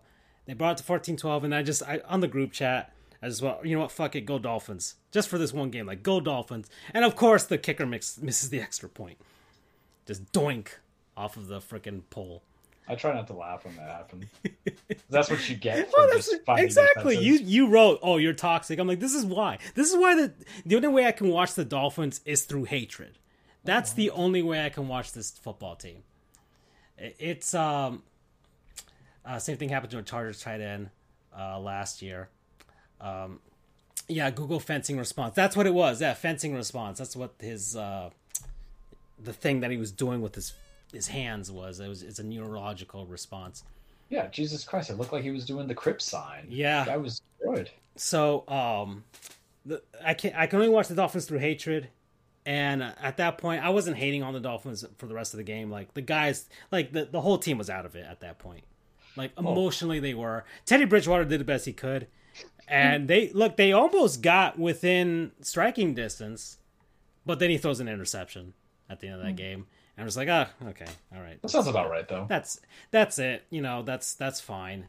Okay, game's over. Stephen Ross was probably like, listen, I need you to throw this pick. I'm going to pay you an extra $1,000, $100,000 because of the fact that we have to make it seem like we could have won this What more can it hurt at this point for Stephen Ross?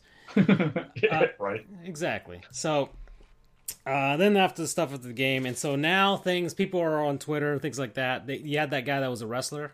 Chris Nowinski. Yeah. Who was saying before the game, he shouldn't even be he shouldn't even be playing this game. So the background on Nowinski real quickly is that he was a wrestler. He was on Tough Enough. He suffered a concussion, and then he was like, I'm out. And he had suffered from it. He knew the effects of it. It wasn't as detrimental for him, but then he's been a big proponent of CTE. When the Chris Benoit situation went down, he was showing obvious exhibits of CTE, and then he went to get his PhD. intelligent with a cause. And I just love Twitter for talking stuff when your educational and expertise area is just knowing which kind of genes make your ass look the best, right? And I say that with vitriol completely on both the concept of how to speak on CT and then your concerns or lack of concern for somebody who suffered something that is so apparent. And that doesn't even really need medical diagnosis. Like, you don't fucked up. Yeah. So so he said before the game, like, he shouldn't be playing the game.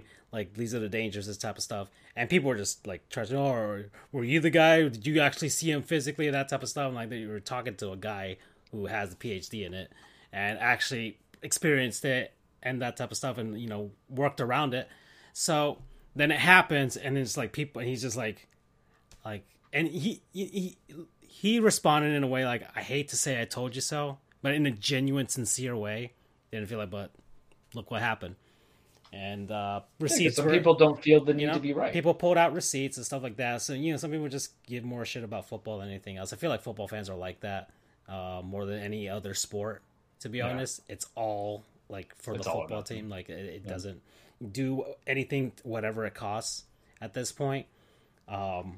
Which is kind of what turns me off football, even college football. And college football is probably even worse with it, to be honest. Given the way that they took forever just for the NILs. Anyways, that's the whole thing. So all this comes out, and then finally, like, recently, the unaffiliated neurological consultant that did Tua's diagnosis for the Bills game got fired because apparently missed something that probably was super apparent. Probably didn't even see what happened, to be honest. And what could you have missed? I know, but attributed it to a back injury. And of course, the Dolphins look bad because they're the Dolphins. And you criticize Mike McDaniel for sending him out there. Yeah. I mean, he's the head coach. I know it's a new job for him and all that type of stuff. But if, you know, you're this supposed genius, but sometimes you can be too smart for your own good in some aspects. So, but it's not even being smart. Here's my base with McDaniel. We loved him because he didn't seem like more of a bro the way that Dan Campbell was, but more like he was twitchy and different and entertaining. And the first couple of games, there was some backup to have him being an offensive mind. But players are going to value those who take care of them in their best interest. Right. And that's the coaches. Yeah, first, even right? beyond their objections. Yeah, it's the same reason why you bench a guy despite the fact that you're in a blowout because you want to run the risk of injury. Aaron Boone sitting Luis Severino when he's got a no-hitter. Yeah, sure. Well, granted, what's the complaint I've always had on Boone? He keeps the thoroughbreds out there too long, especially deeper as we're getting to the season. So actually, he heard my complaint, but not to miss the point. So the issue that I had coming into it is, if you're a player, what faith do you have to want to play for this man? Because you hear about how there's always pressures in any kind of professional sport just on the fan base, but now you have a coach who just screwed it up. And you can't. I don't think you should attribute something to rookie moves. And he can say, "I consult doctors, I did this," but you saw Tua in the Bengals game. What was it? The Bengals game, the week. The Bills game. The Bills game was the first one. Yeah, shaking his head with cobwebs, falling down. Yep. The only time I ever fell down like that was the other day. 2 steps and then just went. Oof. Yeah, the only time I ever fell down like that in my own thing was the other day at the gym when I went too heavy on the bike, and I was just on the bike for my legs, and that wasn't because I got my head rocked. I don't play a professional sport for that reason, and it's a dangerous sport. It makes me think of the boxer that just died that I sent to you group chat to you and Andrew, because remember something, you're getting some trauma on the brain. Y'all people need to understand something. It's not just a concussion that could be at the basis. There's swelling in the brain, hematoma, things like that, real damage that comes into it. And if I'm a player, I'm seeing how the staff, because Stephen Ross already has some issues as it is, but as a player, you can value money as you want, but if you're getting, and I hate to make it into a verb, but if you're getting Ryan Shaziered, when there could have been a chance to avoid that, I'd be kind of concerned coming for it. So you're seeing how they treated Tua. And then here's the thing, and this is where I'll defend McDaniel a little bit on it. Had it never happened, the initial thing that happened in the Bills game, not even like he just never got the concussion or whatever happened and occurred. If he just got slammed on his head, the way that of how the player took him down for the sack, then it would just be, well, football's a tough sport, but maybe we should implement plays for player safety the same way we did with Brady's rule before his knee was knocked out. And it takes away that accountability, right? It's something to rest your worried mind. But that's not the thing, because even though the force of that slam was not really predicted, you still have an understanding that there was something wrong with my guy ahead of time. And now we're going to put him back in to suffer more possible damage, and Tua is a light guy compared to some 300-pound men. And I'm a player. I'm looking at all that. I'm like, what if I have an ankle injury? What if I have a knee injury? What if I'm not feeling well? Can I trust the doctors? But can I trust the coach if I say, hey, I'm not feeling good? What are you going to do? We don't know McDaniel. We only know what they tell us now. And all we've known since he got hired was, this is a cool guy. He's a bro. You want to have a beer with him, and he's going to get you some points, and he's cool. But consideration, I mean, we look at somebody that came from the same McDaniel branch, Mike Shanahan.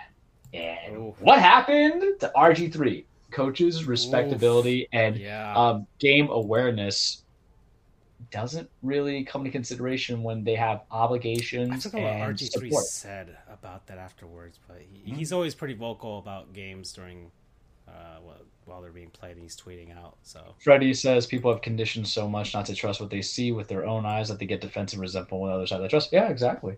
And that's just my comments on McDaniel, because as a player, like, McDaniel's probably set for a while before he's inevitably fired by Ross, because everybody gets fired by Ross. But as a player, I taking all things relative, I don't know if I would want to play for him if I'm a free agent coming into it, because you're the leader of that team. Regardless, it's not it. No one's really the leader of the Dolphins on that team, so it's on you, McDaniel, to be the leader on that team. And what happened to sometimes greener pasture. Sometimes it's better to be safe than sorry, right? When you're trying to see if you're going to head out and go elsewhere. Yeah. So that's the reason I titled this episode Pachycephalosaurus, because that's what they have. They have the dome heads, but they were made for that. Not human beings aren't made to be like that. And this stuff has come up in hockey, but it's just way more prevalent in football. Hockey's done a lot to get rid of hits that allow that to happen, especially with like the Golden Goose and Sidney Crosby getting concussed all the time. Like, concussions. Yeah, exactly. They don't want that happening again. So there you go. Okay, so that was the Dolphins game. After that, then it got less sad. That was like a downer that just hung over. It was terrible for like. No, it was awful. It was just a downer. Everybody was just like, "Oh my god, what's gonna happen?" He was watching MacGruber on the flight back.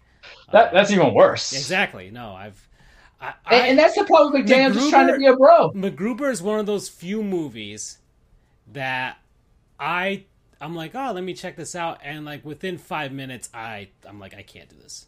I'm not.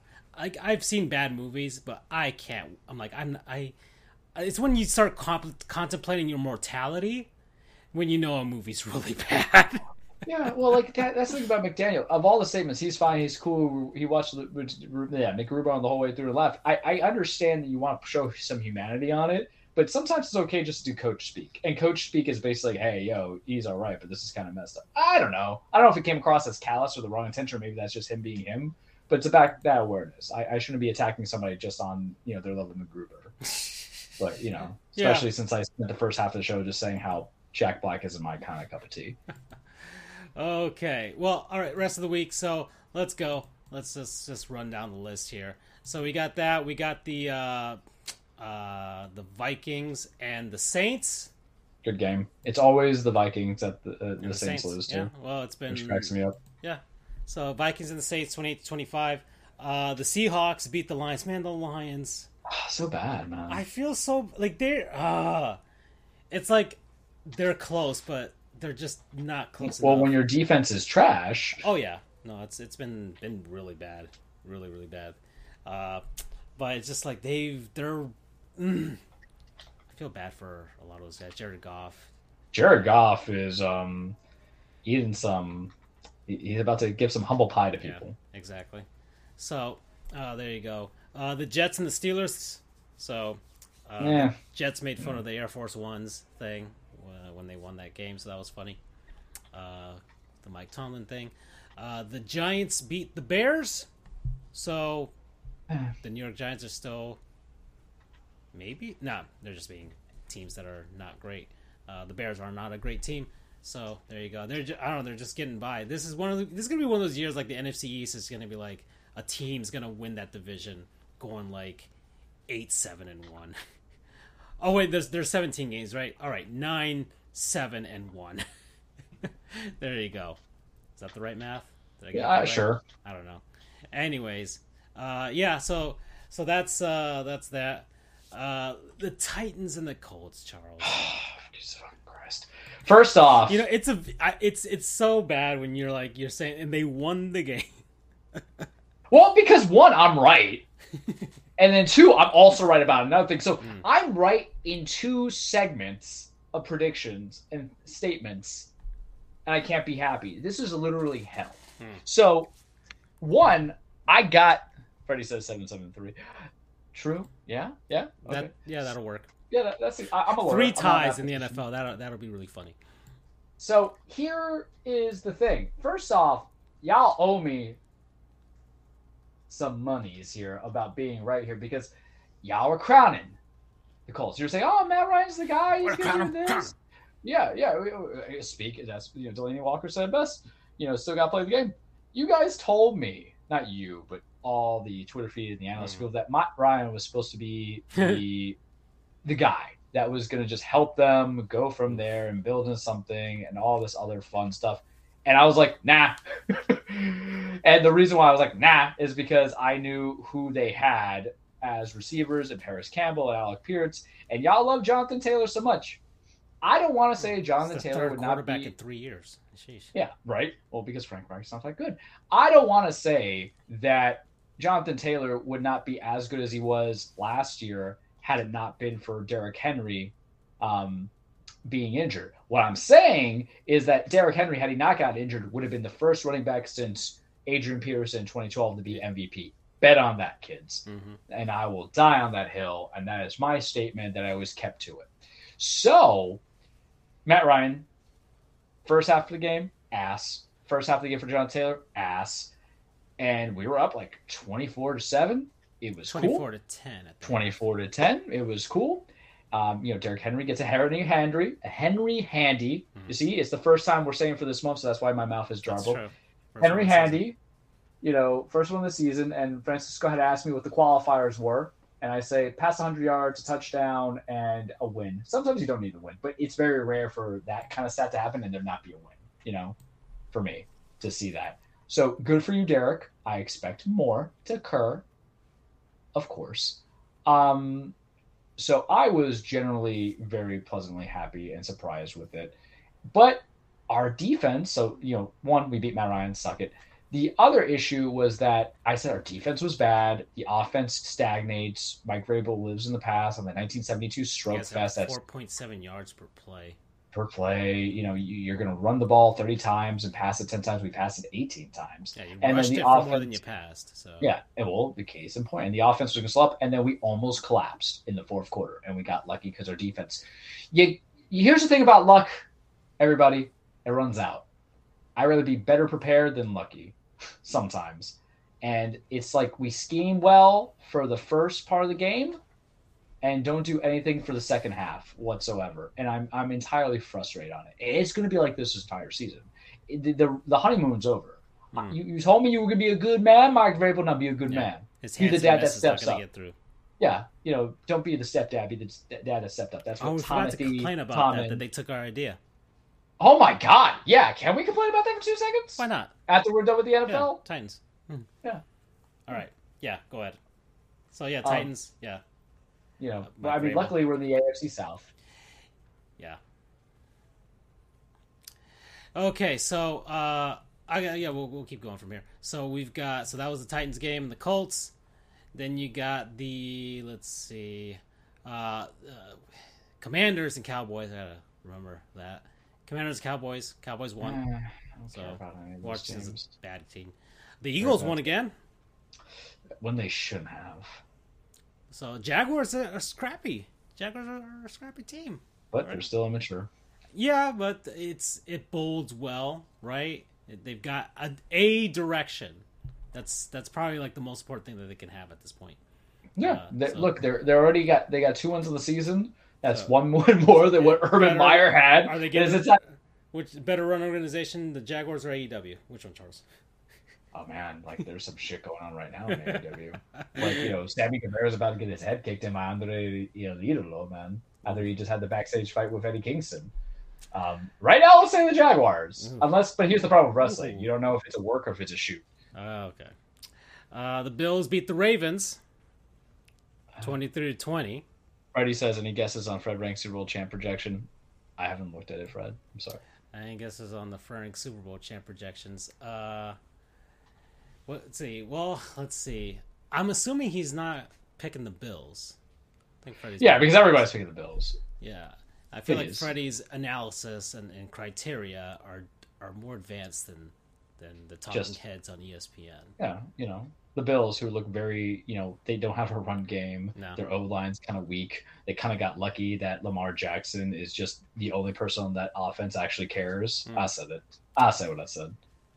Let's see.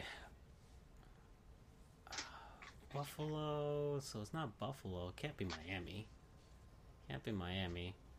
I don't think it's anybody. I mean, my prediction was like Baltimore being the AFC thing because now that they're healthy, I just like what Lamar Jackson does, man. I wouldn't be surprised if he put Kansas City. NFC is just too hard to kind of predict. I swear to Christ, Freddie, if you put Aaron Rodgers, if he gives Tom Brady in the Bucs. I would, but is he wrong? But Freddie will kind of put the best kind of set team in there too, the best built team. And a lot of those teams have deficiencies. If you put the Cardinals, because the hate train's coming, Choo Choo Charlie is coming. I guarantee that. Well, the train's coming. We're at the Cardinals and the Panthers. All right, so Choo Choo Charlie time. So, Baker, you're really disappointing me, man. Like, I was just hoping that something good would come into it. And damn. The Cardinals. He does have it as the Bills beating the Eagles. Okay, so, yeah. Let me ask you this, Freddie. Is it because you have the Eagles because they are stacked in every damn position without weakness? Because aside from running back, that's a scary ass team. Yeah, it's a good team. I don't even know about Jalen Hurts to a degree, but that's a scary ass team. It's funny. It's a likable team. I like the Eagles. They're I don't hate them. Yeah. I like the idea that they can win a quarterback without a first round, or they can win a Super Bowl without a first round quarterback. I kind of support those teams. Jalen Hurts he's not one of those mid quarterbacks where he's good. He's above average at this point. Electric.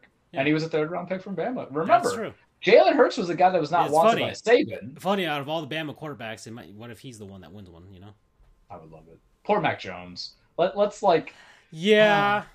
Okay, but before we get there, Cardinals and Panthers. So, once again, Kyler Murray is just inflated stats in the fourth quarter, and I need people to legitimately just stop telling me that he's the guy. Yeah. And yes, Zona might be 2-2, but when we know about that whole thing about luck runs out that I said about the Tennessee Titans, luck's gonna run out for the Arizona Cardinals. But it always does. They're 2-2 right now, but it's gotta end sooner or later before people get the hint, man. Because Kyler would do some electric things. This season might be the one where it's because before, the last season they had whatever, but this season. They're 2-2. This season could be one of those where they're okay, they win one, then they lose, then they win, then they lose. If it's like that, then maybe people will start to finally focus. Maybe some more the videos showing him arguing with Kingsbury. People like that though. Yeah, people love scrappy quarterbacks. Goes to any other player. If it was T.O., if y'all remember. Oof. Oh no. Yeah. I'm just saying. Yeah. And but also funny for the memes and all this stuff, and people making fun of him getting his Game Boy taken away. So. Oh yeah, the phrase is. Well, I never post on Twitter, but I do want to say if Kyler keeps talking, Cliff's gonna put his Xbox controller on the shelf. And Kyler's taller than me, so it's not fair to say that. But I just don't care because I feel like I'm buffer than Kyler. If I can get a little egotistical, just a little. So there you go, 207 yards, 2 touchdowns. I think a lot of stuff that was attributed last year was because DeAndre Hopkins, who you should know, he's the true quarterback whisperer because he had Brandon Weeden tossed into him at some point in Houston, and he still got 1,000 yards over there. Yeah. Let's see. So let's keep going. I'll remember what you want to remember. All I'm saying. So that's the Cardinals and the Panthers are just not a good team. So trash. Yeah. Matt Rule's got to get fired, right? How do you you go one game and you run 25 times with Christian McCaffrey for 108 the yards. Panthers And went into the season like, oh, we're rejuvenated. We got these guys. We got, They just thought they were going to be great now Yeah. because they just changed for one quarterback? Yeah, basically. Despite having Tampa in their division. Isn't it like every single NFL team that does that logic? Yeah, I mean, most teams are like that. Dolphins have been like that. The Cleveland Browns did it. The Dolphins thought Chad Henne was the answer to all their problems. Remember? Yeah, so, all right, the Raiders beat the Broncos. So the Broncos are. Thank God. People are just getting all. I feel bad for the Broncos though because they lost both Randy Gregory and Javonte Williams. Yeah, and there's now it's like we're gonna let Russ cook. I'm like, oof, buddy. The memes for letting Russ cook were pretty funny. I'd rather have like Michelina's. Did you see those memes for letting Russ cook? Oh yeah, I mean it's just like hot dogs and milk. Raw meat. Oh, that's great. Or like Lunchables or something. I mean that's an insult to Lunchables. He was fine in this game, but I think it's also because the Raiders are ass. So yeah, their defense. Right. So Packers beat the Patriots. Bailey Zappe, had to step in, a rookie from Western Kentucky. I watched parts of that game because of my hatred for Aaron Rodgers. Yeah. Another man who luck will eventually run out. And Mac Jones and people, the memes and things like that.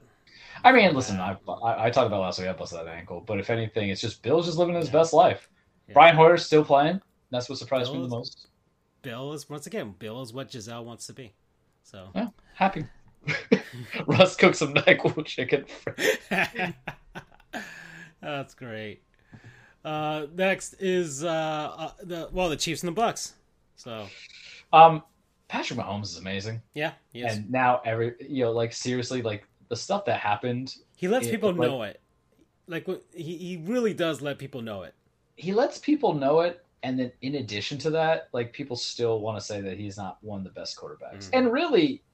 People want to throw Josh Allen in there, but as far as I'm concerned, Allen's still going to be number 3 because between Lamar and him, they've got 2 MVPs and a Super Bowl win out of him and 2 Super Bowl appearances more Mahomes. Like Allen's fine. Look, I'm not talking trash about Josh Allen at all here. Like, I did when he first got drafted, but everything else is in between.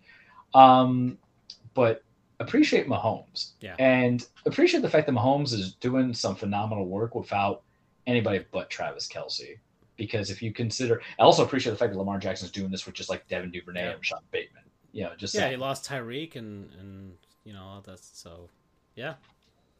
So it's just like we gotta learn have fun with it, but God forbid anybody goes through it, because it's easy to want to hate the young guys that are just great off the bat because there's young guys that we all have drafted that never really came much ado about anything, and that's just who we are. That's the pettiness of it all, is it not? Yeah, but no, he's the real deal at this point. The real deal. That little like weird like hopscotch pass that he did. Yeah. I was like, what the fuck? And then finally the 49ers beat the Rams. That was a good game. I'm always kind of like on the 49ers bandwagon, and especially since Jimmy G was in, I was like, oh, because remember, it was supposed to be Baltimore San Fran, and then we were so close to greatness, at least San Fran getting there.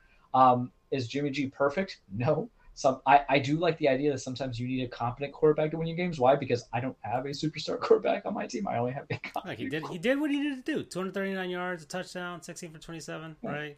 I mean, Matt Stafford basically did a whole lot of nothing. So I watched that game, and we can say it's a lot on Stafford.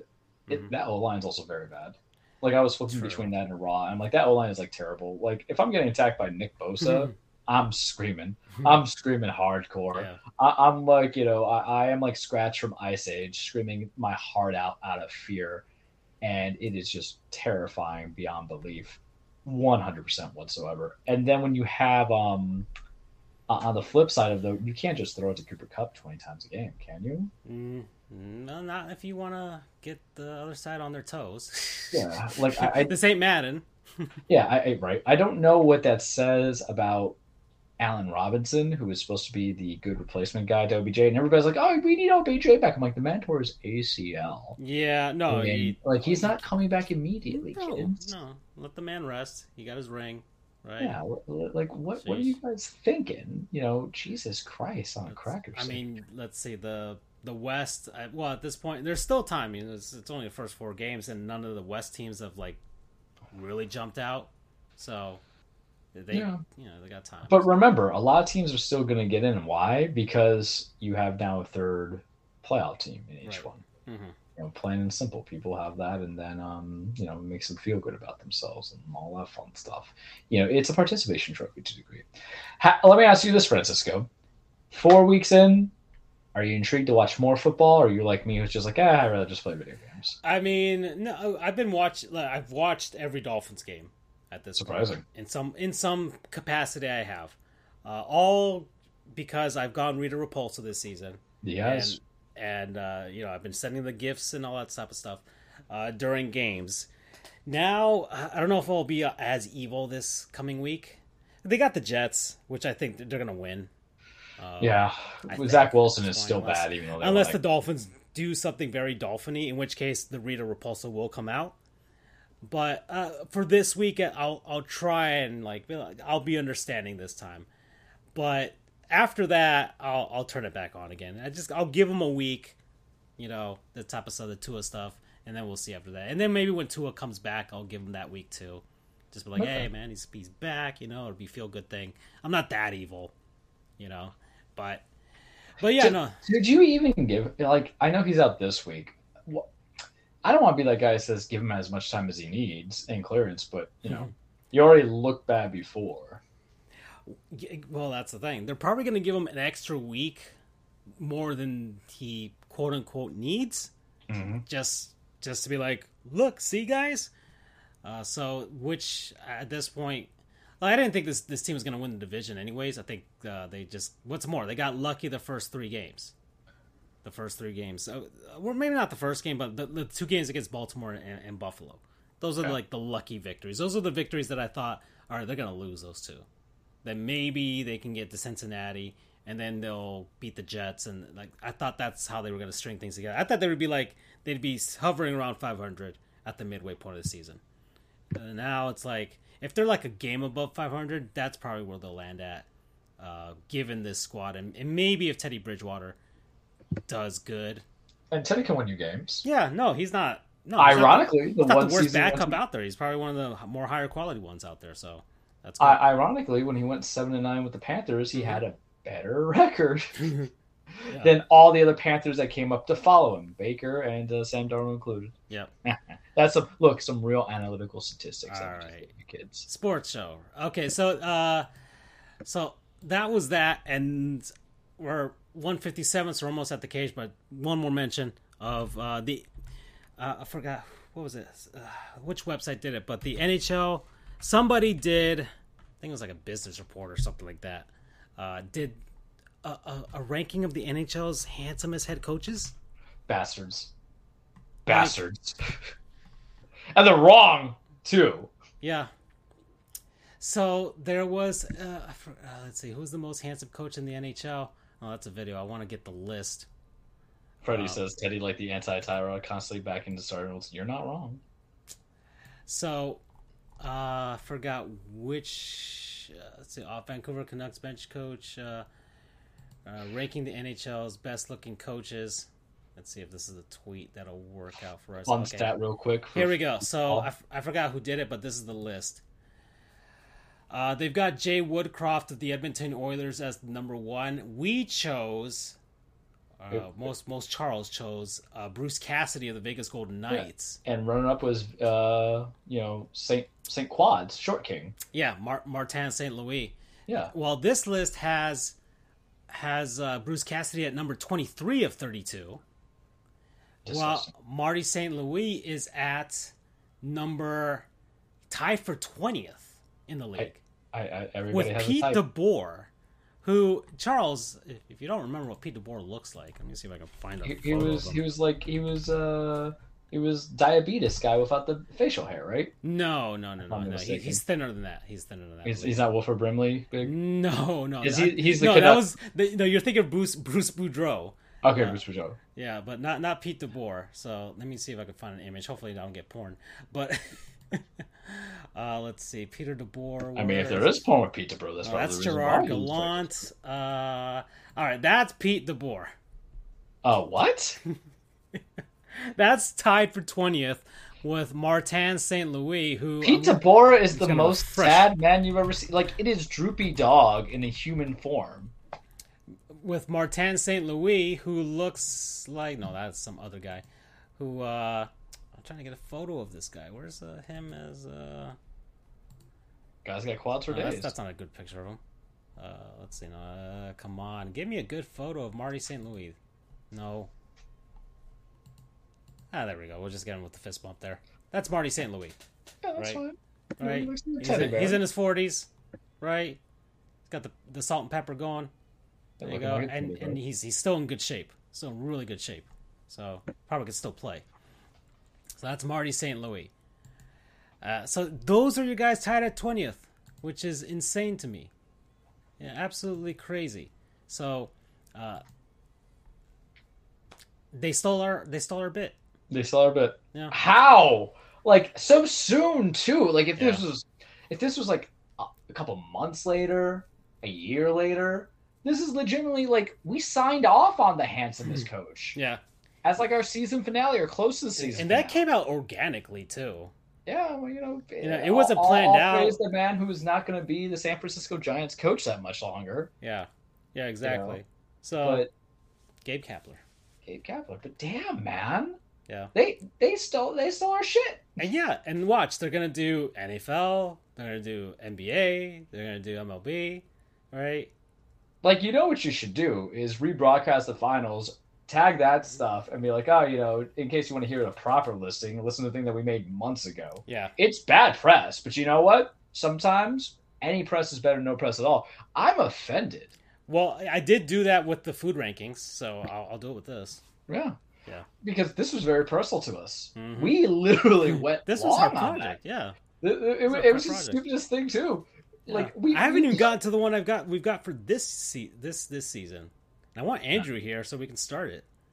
Is that the one that you told me about last time, but he didn't show up, and you're like, oh, there's something I want to do with him? Yeah, exactly. There's something I want to do, but I haven't been able to reveal it. We've got enough shows to do it, but we were doing the food thing. Yeah.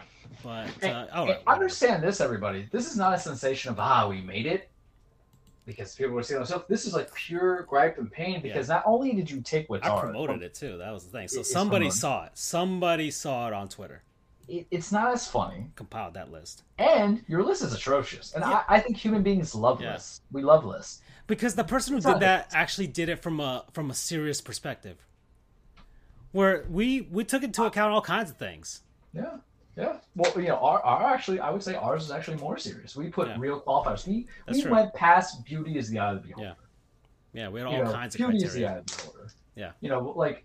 And if you steal my football stuff, and then if they put in quotations about Andy Reid, he looks like he could treat you good and feed you good, I will stab you. Yeah. Oof.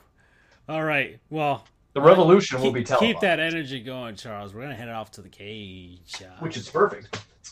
Welcome, everybody. Your weekly Truplex The Cage with Charles. Full disclaimer, wrestling is not fake. It is scripted. It's a stage fight. It's the holiest of people, men and women being the holy hell of each other, chasing championships, establishing legacy, getting a little bit of soap opera action in there. Having some real beef enough that's going to be served. If you don't have a local Burger King, watch your local AEW in the Twitter, and you'll get the beef that you want. People beating the holy hell out of each other. We mentioned it because it's also going a little extreme on this Cage edition because, Francisco, it is Extreme Rules this weekend. Saturday. First off, I love Saturday pay-per-views now because I don't feel dead going to work the next day. It was something that started a little bit in the shift of Vince's last, gasp of reign coming into it, and now it's transitioned over to Triple H, so that makes me very happy. But that's for the WWE side. Let's go with AEW first. So AEW Dynamite, watch on TBS on Wednesdays. We're cooling down a little bit. This is like the cooler week. Last week, we kind of came up with all that high-end energy about what was going on, informing on it. They're going to have the 2-year anniversary of Brody Lee's death show coming. I don't know if that's this week or the next week. I gotta talk about it because I have concerns about why they do that as well. One second, let me just do that. So there's gonna be some. I think it was their tribute show. Hold that thought, Francisco. This is what happens when I don't think about something and I realize it. Man, I think I can pull it up on Twitter to see if something pops out. Here we go. There's this. It's this 3-year anniversary show. I don't know why. 2-year anniversary. There we go. Yeah, they have it as a 3-year anniversry. So I know why it's they from Tony mentioned Khan, Brody. so there we go. Okay. Yeah, I know why they mentioned Brody Lee. I'm sorry. It's because they're gonna have Wardlow, who's your current TNT champion, fighting against Brian Cage, and someone like me mentioned of it. And also they're gonna have Andrade versus Dark Order's 10. Remember that was Brody Lee's stable, and if Brody Lee loses, if Preston loses, he has to take off the mask and go back to being Preston Vance instead of 10. And, the build up to that story is like, Brody gave me this mask, everything of that nature means something to me. And then if Andrade loses, he leaves AEW. So in the rumor mill, Andrade's unhappy. He has an option out contract. His wife is Charlotte Flair over in WWE. So I want to talk about this match a little bit. Now that I got my bearings straight, I know what I'm talking about and everything like that. I don't know if this match, the sideline stories has been Andrade has been wanting to get 10 to come with him, part of the Andrade faction with him and Rush. I think it's called Los Ingobernables Faction.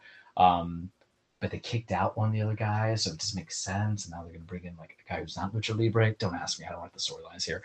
But is it fair to say that this loses momentum because 10 hasn't been on a Dynamite in a long time?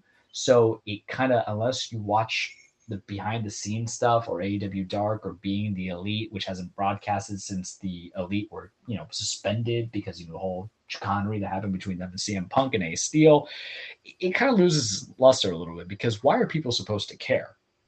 And is it that we care that 10 was one of the people hand chosen by Brody Lee, so that's why we put those stipulations of you lose the mask or Andrade leaves? So if Andrade is actually leaving and you do this as his actual last match and he just tells Tony Khan, I'm not going, I'm leaving, pulls the way Cody Rhodes, couldn't you have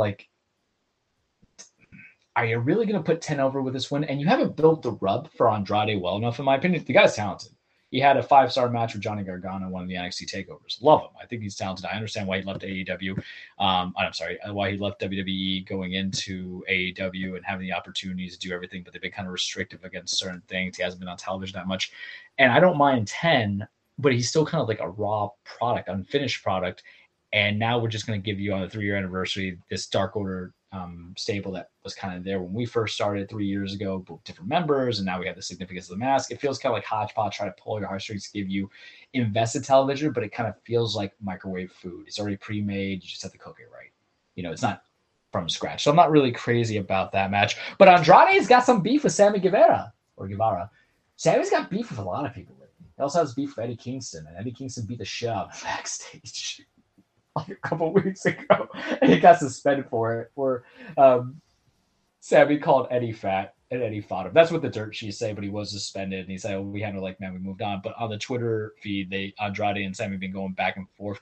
And I don't know if it's a shoot work, Francisco, and for people who need to know the wrestling terminology, a work is part of the plan. A shoot is like real stuff. And sometimes you get that hybrid shoot work where social media is a perfect platform for it because you can actually put some feel into it and throw it out there. Think of it like Seth Rollins and Matt Riddle when Seth just tells Riddle that your wife ain't gonna let you see the kids anymore. All that stuff. There's some real life elements that come into it. But me and my buddy Tony were talking about Sammy Guevara has a punchable face. So there's part of me, and if you want to find a picture of him right now, he's the one that does a lot of the botches. I sent you the video link to him a couple weeks back and also lately, where you look at Sammy and you see that face, and he has talent. Wrestling wise, he still needs to learn storytelling and selling and things like that. The internet community is not like. I don't know if you see the Crips and the Blood. Yeah. I was looking at it earlier, but I look at Sammy, and when you talk about Go Home Heat, so this is a revision of remember when Charles taught wrestling.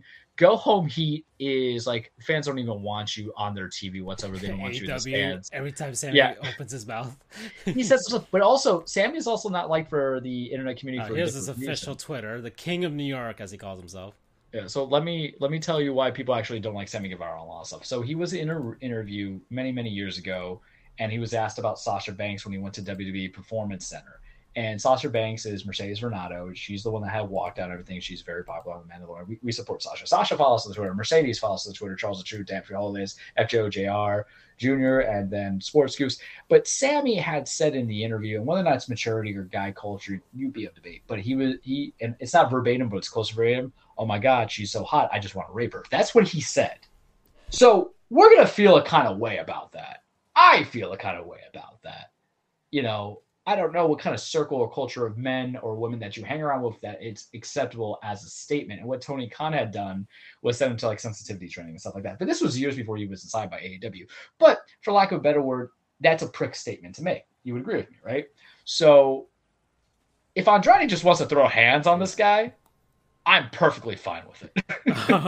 And if you look at the comparisons between Andrade and Sammy's kind of shredded in that athletic, acrobatic state. Right. Andrade looks like he'll beat the shit out of you. And Sammy has that go-home heat. El Idolo, man. He used to be Andrade Cien Almas. But he's stacked, man. He beefy luchador. Yeah. He'll mess you up. Man. And yeah, right? Handsome. Muy guapo. Hermoso, I said. Yeah, I know, but I won't say it's about. Go from there. Like, we support our peoples here. Because I'll make my list of handsome wrestlers too. Try to steal that. Oh, you should do that. Oh man, like that list. That's out. Would it be like active or would it be like all time? That's up to you to decide. We were going with active coaches, so we can make it from there. I'm gonna have to find a list. I'll look it up. Maybe somebody's already, but maybe somebody hasn't. But but the list that I'm compiling, I sure as hell know somebody hasn't done it. Well, we go from there. But but Andrade, he's got some talent. He's put on some good bangers. Sammy couldn't handle those hands, man. Like that man will mess him up. Going from there. His suit game is good, man. His suit game is good. He fresh, bro. He fresh. Mm-hmm. He fresh. And then of course him having into Ric Flair. Because that's Ric Flair's, son-in-law. Listen, we cool, Andrade. We cool like that. I support you in this. And we talk about go home heat. I would not have a beer. This is what Tony and I were talking about earlier. I would not have a beer with Sammy Guevara, but I'd down some Patron with Andrade, man. Like it'd be cool, real quick. So AEW is kind of a mess because the problem with Shoot Works is that if the match doesn't pay off and it's not like eventually they don't even schedule the wrestle too. That's the crazy part. Andrade is going against Vance, and if he loses, then that's it. He's out, right? So we don't know. I don't think Andrade is going to, obviously lose. I think he's going to remain in the company.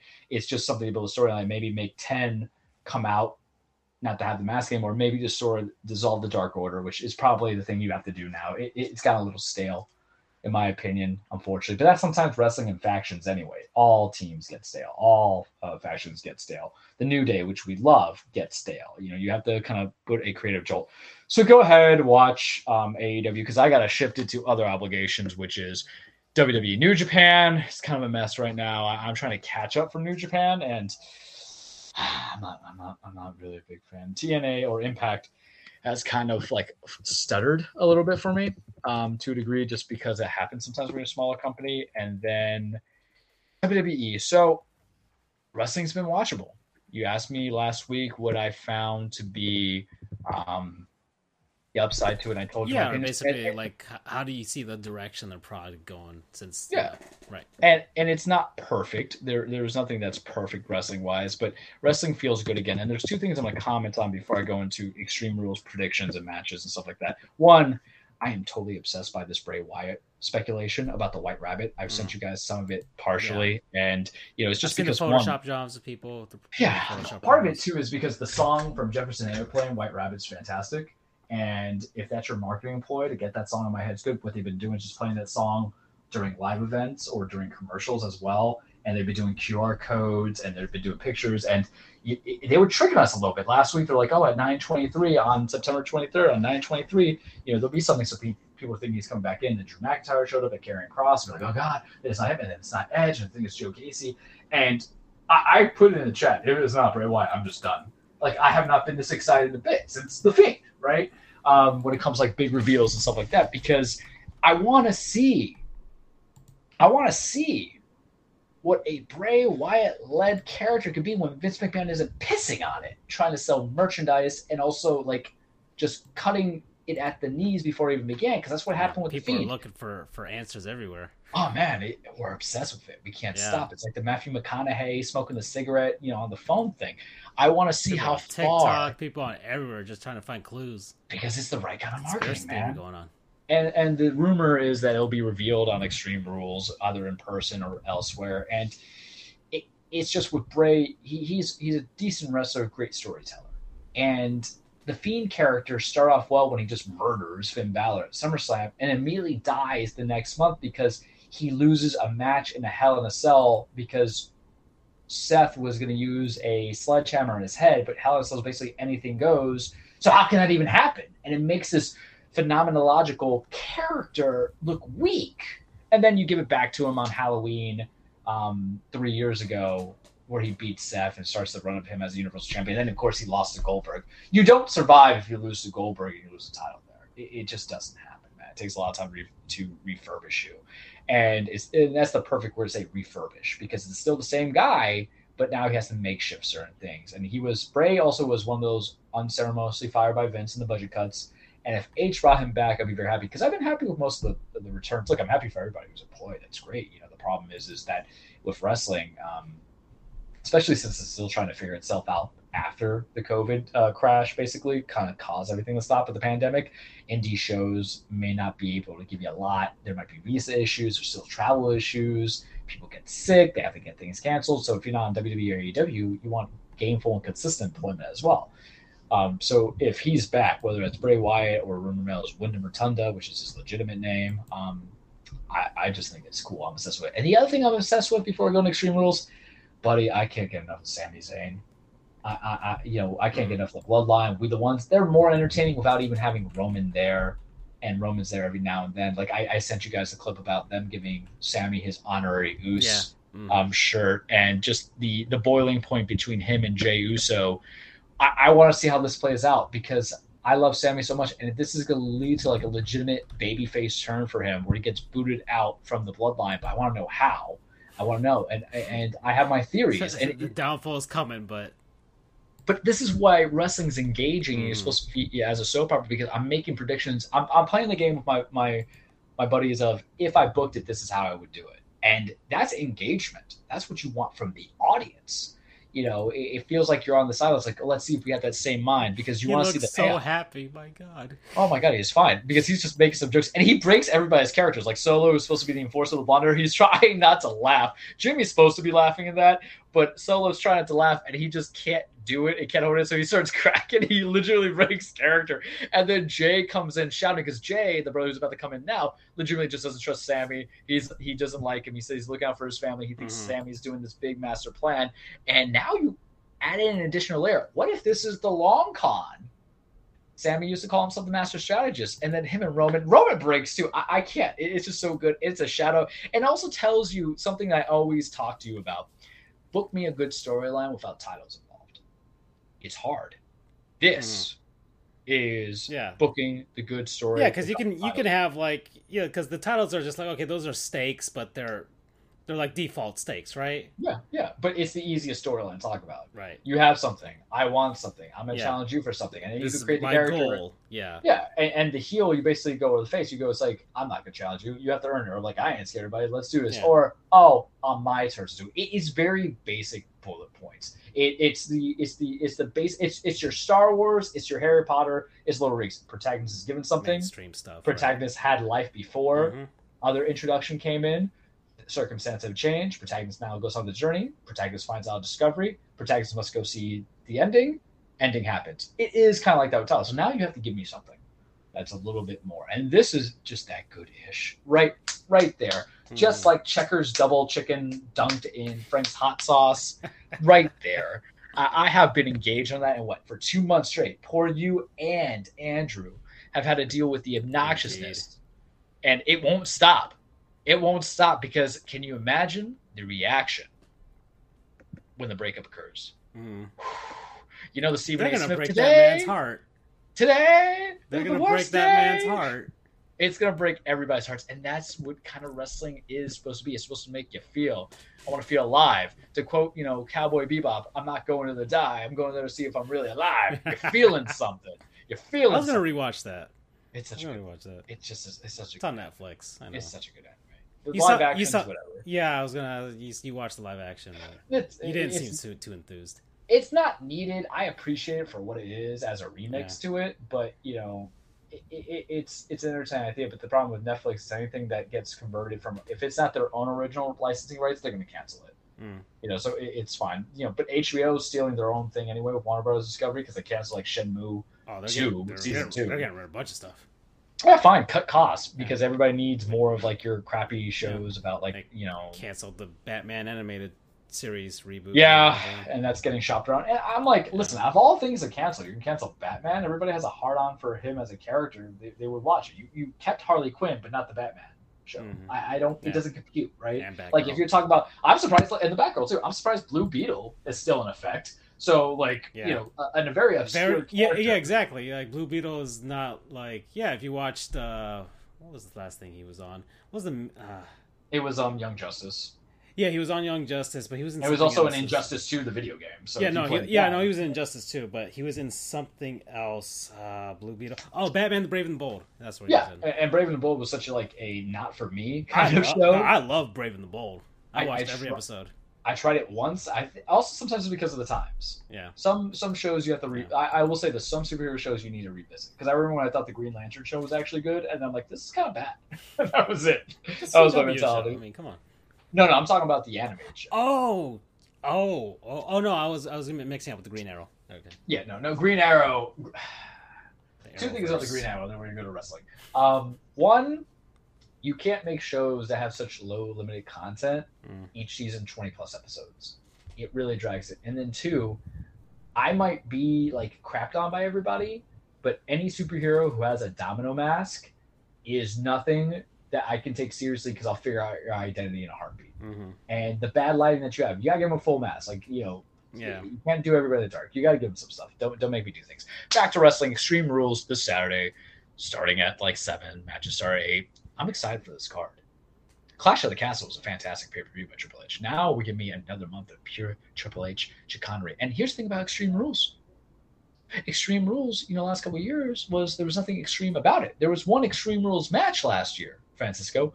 It was Roman Reigns versus the Demon, Finn Balor, when Finn Balor had his alternate ego as the Demon, in Extreme Rules match. And that's the match where it ended because the top turnbuckle broke, and everybody was like, was that God who interfered and helped Roman?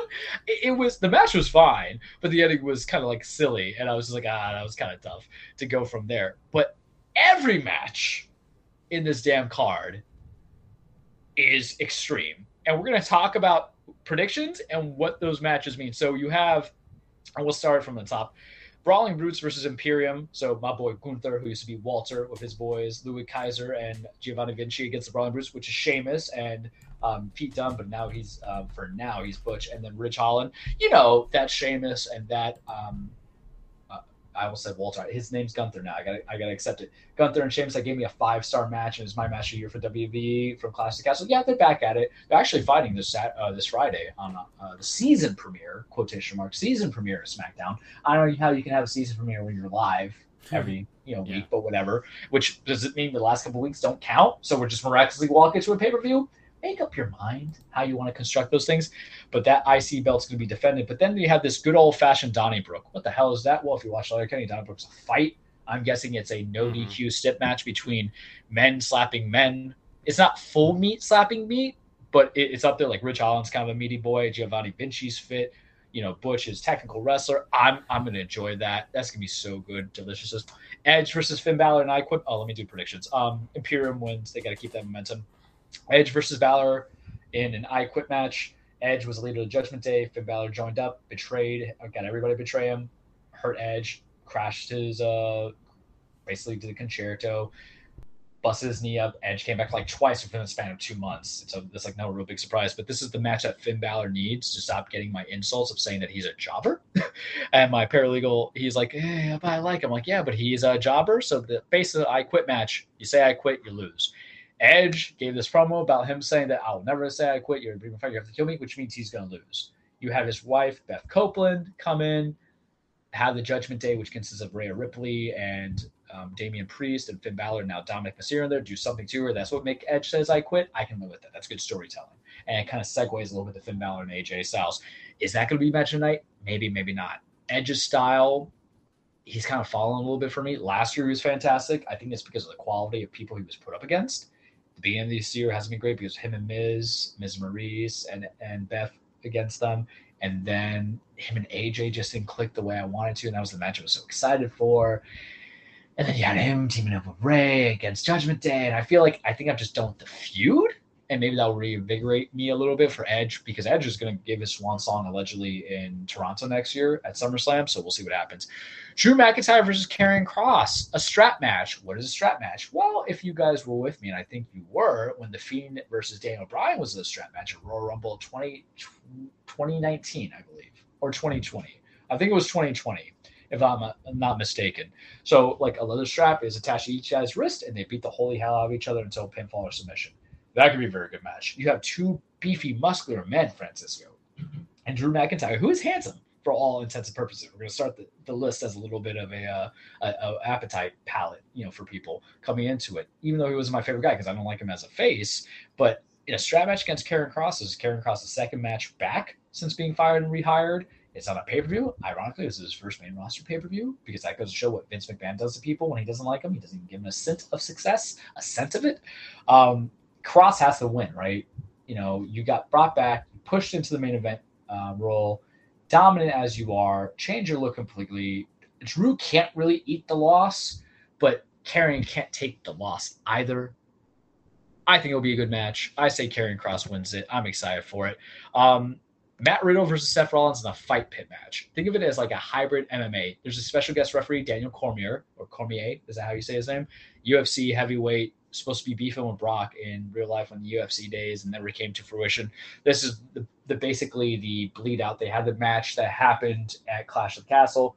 Very good match. Seth won that. Now this should be the conclusion, the feud ender going from there. I'm excited for it. I think this is actually what's going to main event it, because I don't think you bring in the fight pit, because of a different kind of construction that they have. You had two fight pit matches in NXT, Riddle versus Timothy Thatcher, and then I think Tommaso Ciampa versus Timothy Thatcher was in there, and both matches were entertaining. It's kind of like a shoot style. You only win if you knock out your opponent or you submit them. So, it's going to change a little bit of the versatility. It reminds me of the Lions Den match between Owen Hart and Ken Shamrock all those years ago, where Dan Severn was. Damn, we went to the Charlesverse there for a second. Was it SummerSlam, Francisco? Maybe. If I'm that good, maybe. Going from there, it was before Owen died, but I don't want to go down that rabbit hole for a second. I'll just have to verify it later. I think you end it, because I think it says something if you have a blood feud being the end of a main event, because it says something very important that you don't always need titles. So you don't have the main title being defended. Roman's not defending the title. He's going to be defending at Crown Jewel. That end, you're having a special novelty of Daniel Cormier there. So why wouldn't you main event it? Unless Brock's not going to show up. The rumor knows Brock's going to show up and they're going to start some beef into it, because Cormier is like 43. He can get into wrestling ship and go from there. I'm excited for the match. I think it'll be good.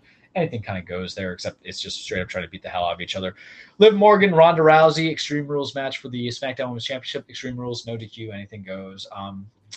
I think Liv wins. I think Charlotte Flair comes back, and I think Charlotte screws up Ronda. Because when we last saw Charlotte was back in April in her I Quit match against Ronda Rousey. Ronda made her say I quit, and then Ronda won the SmackDown title there.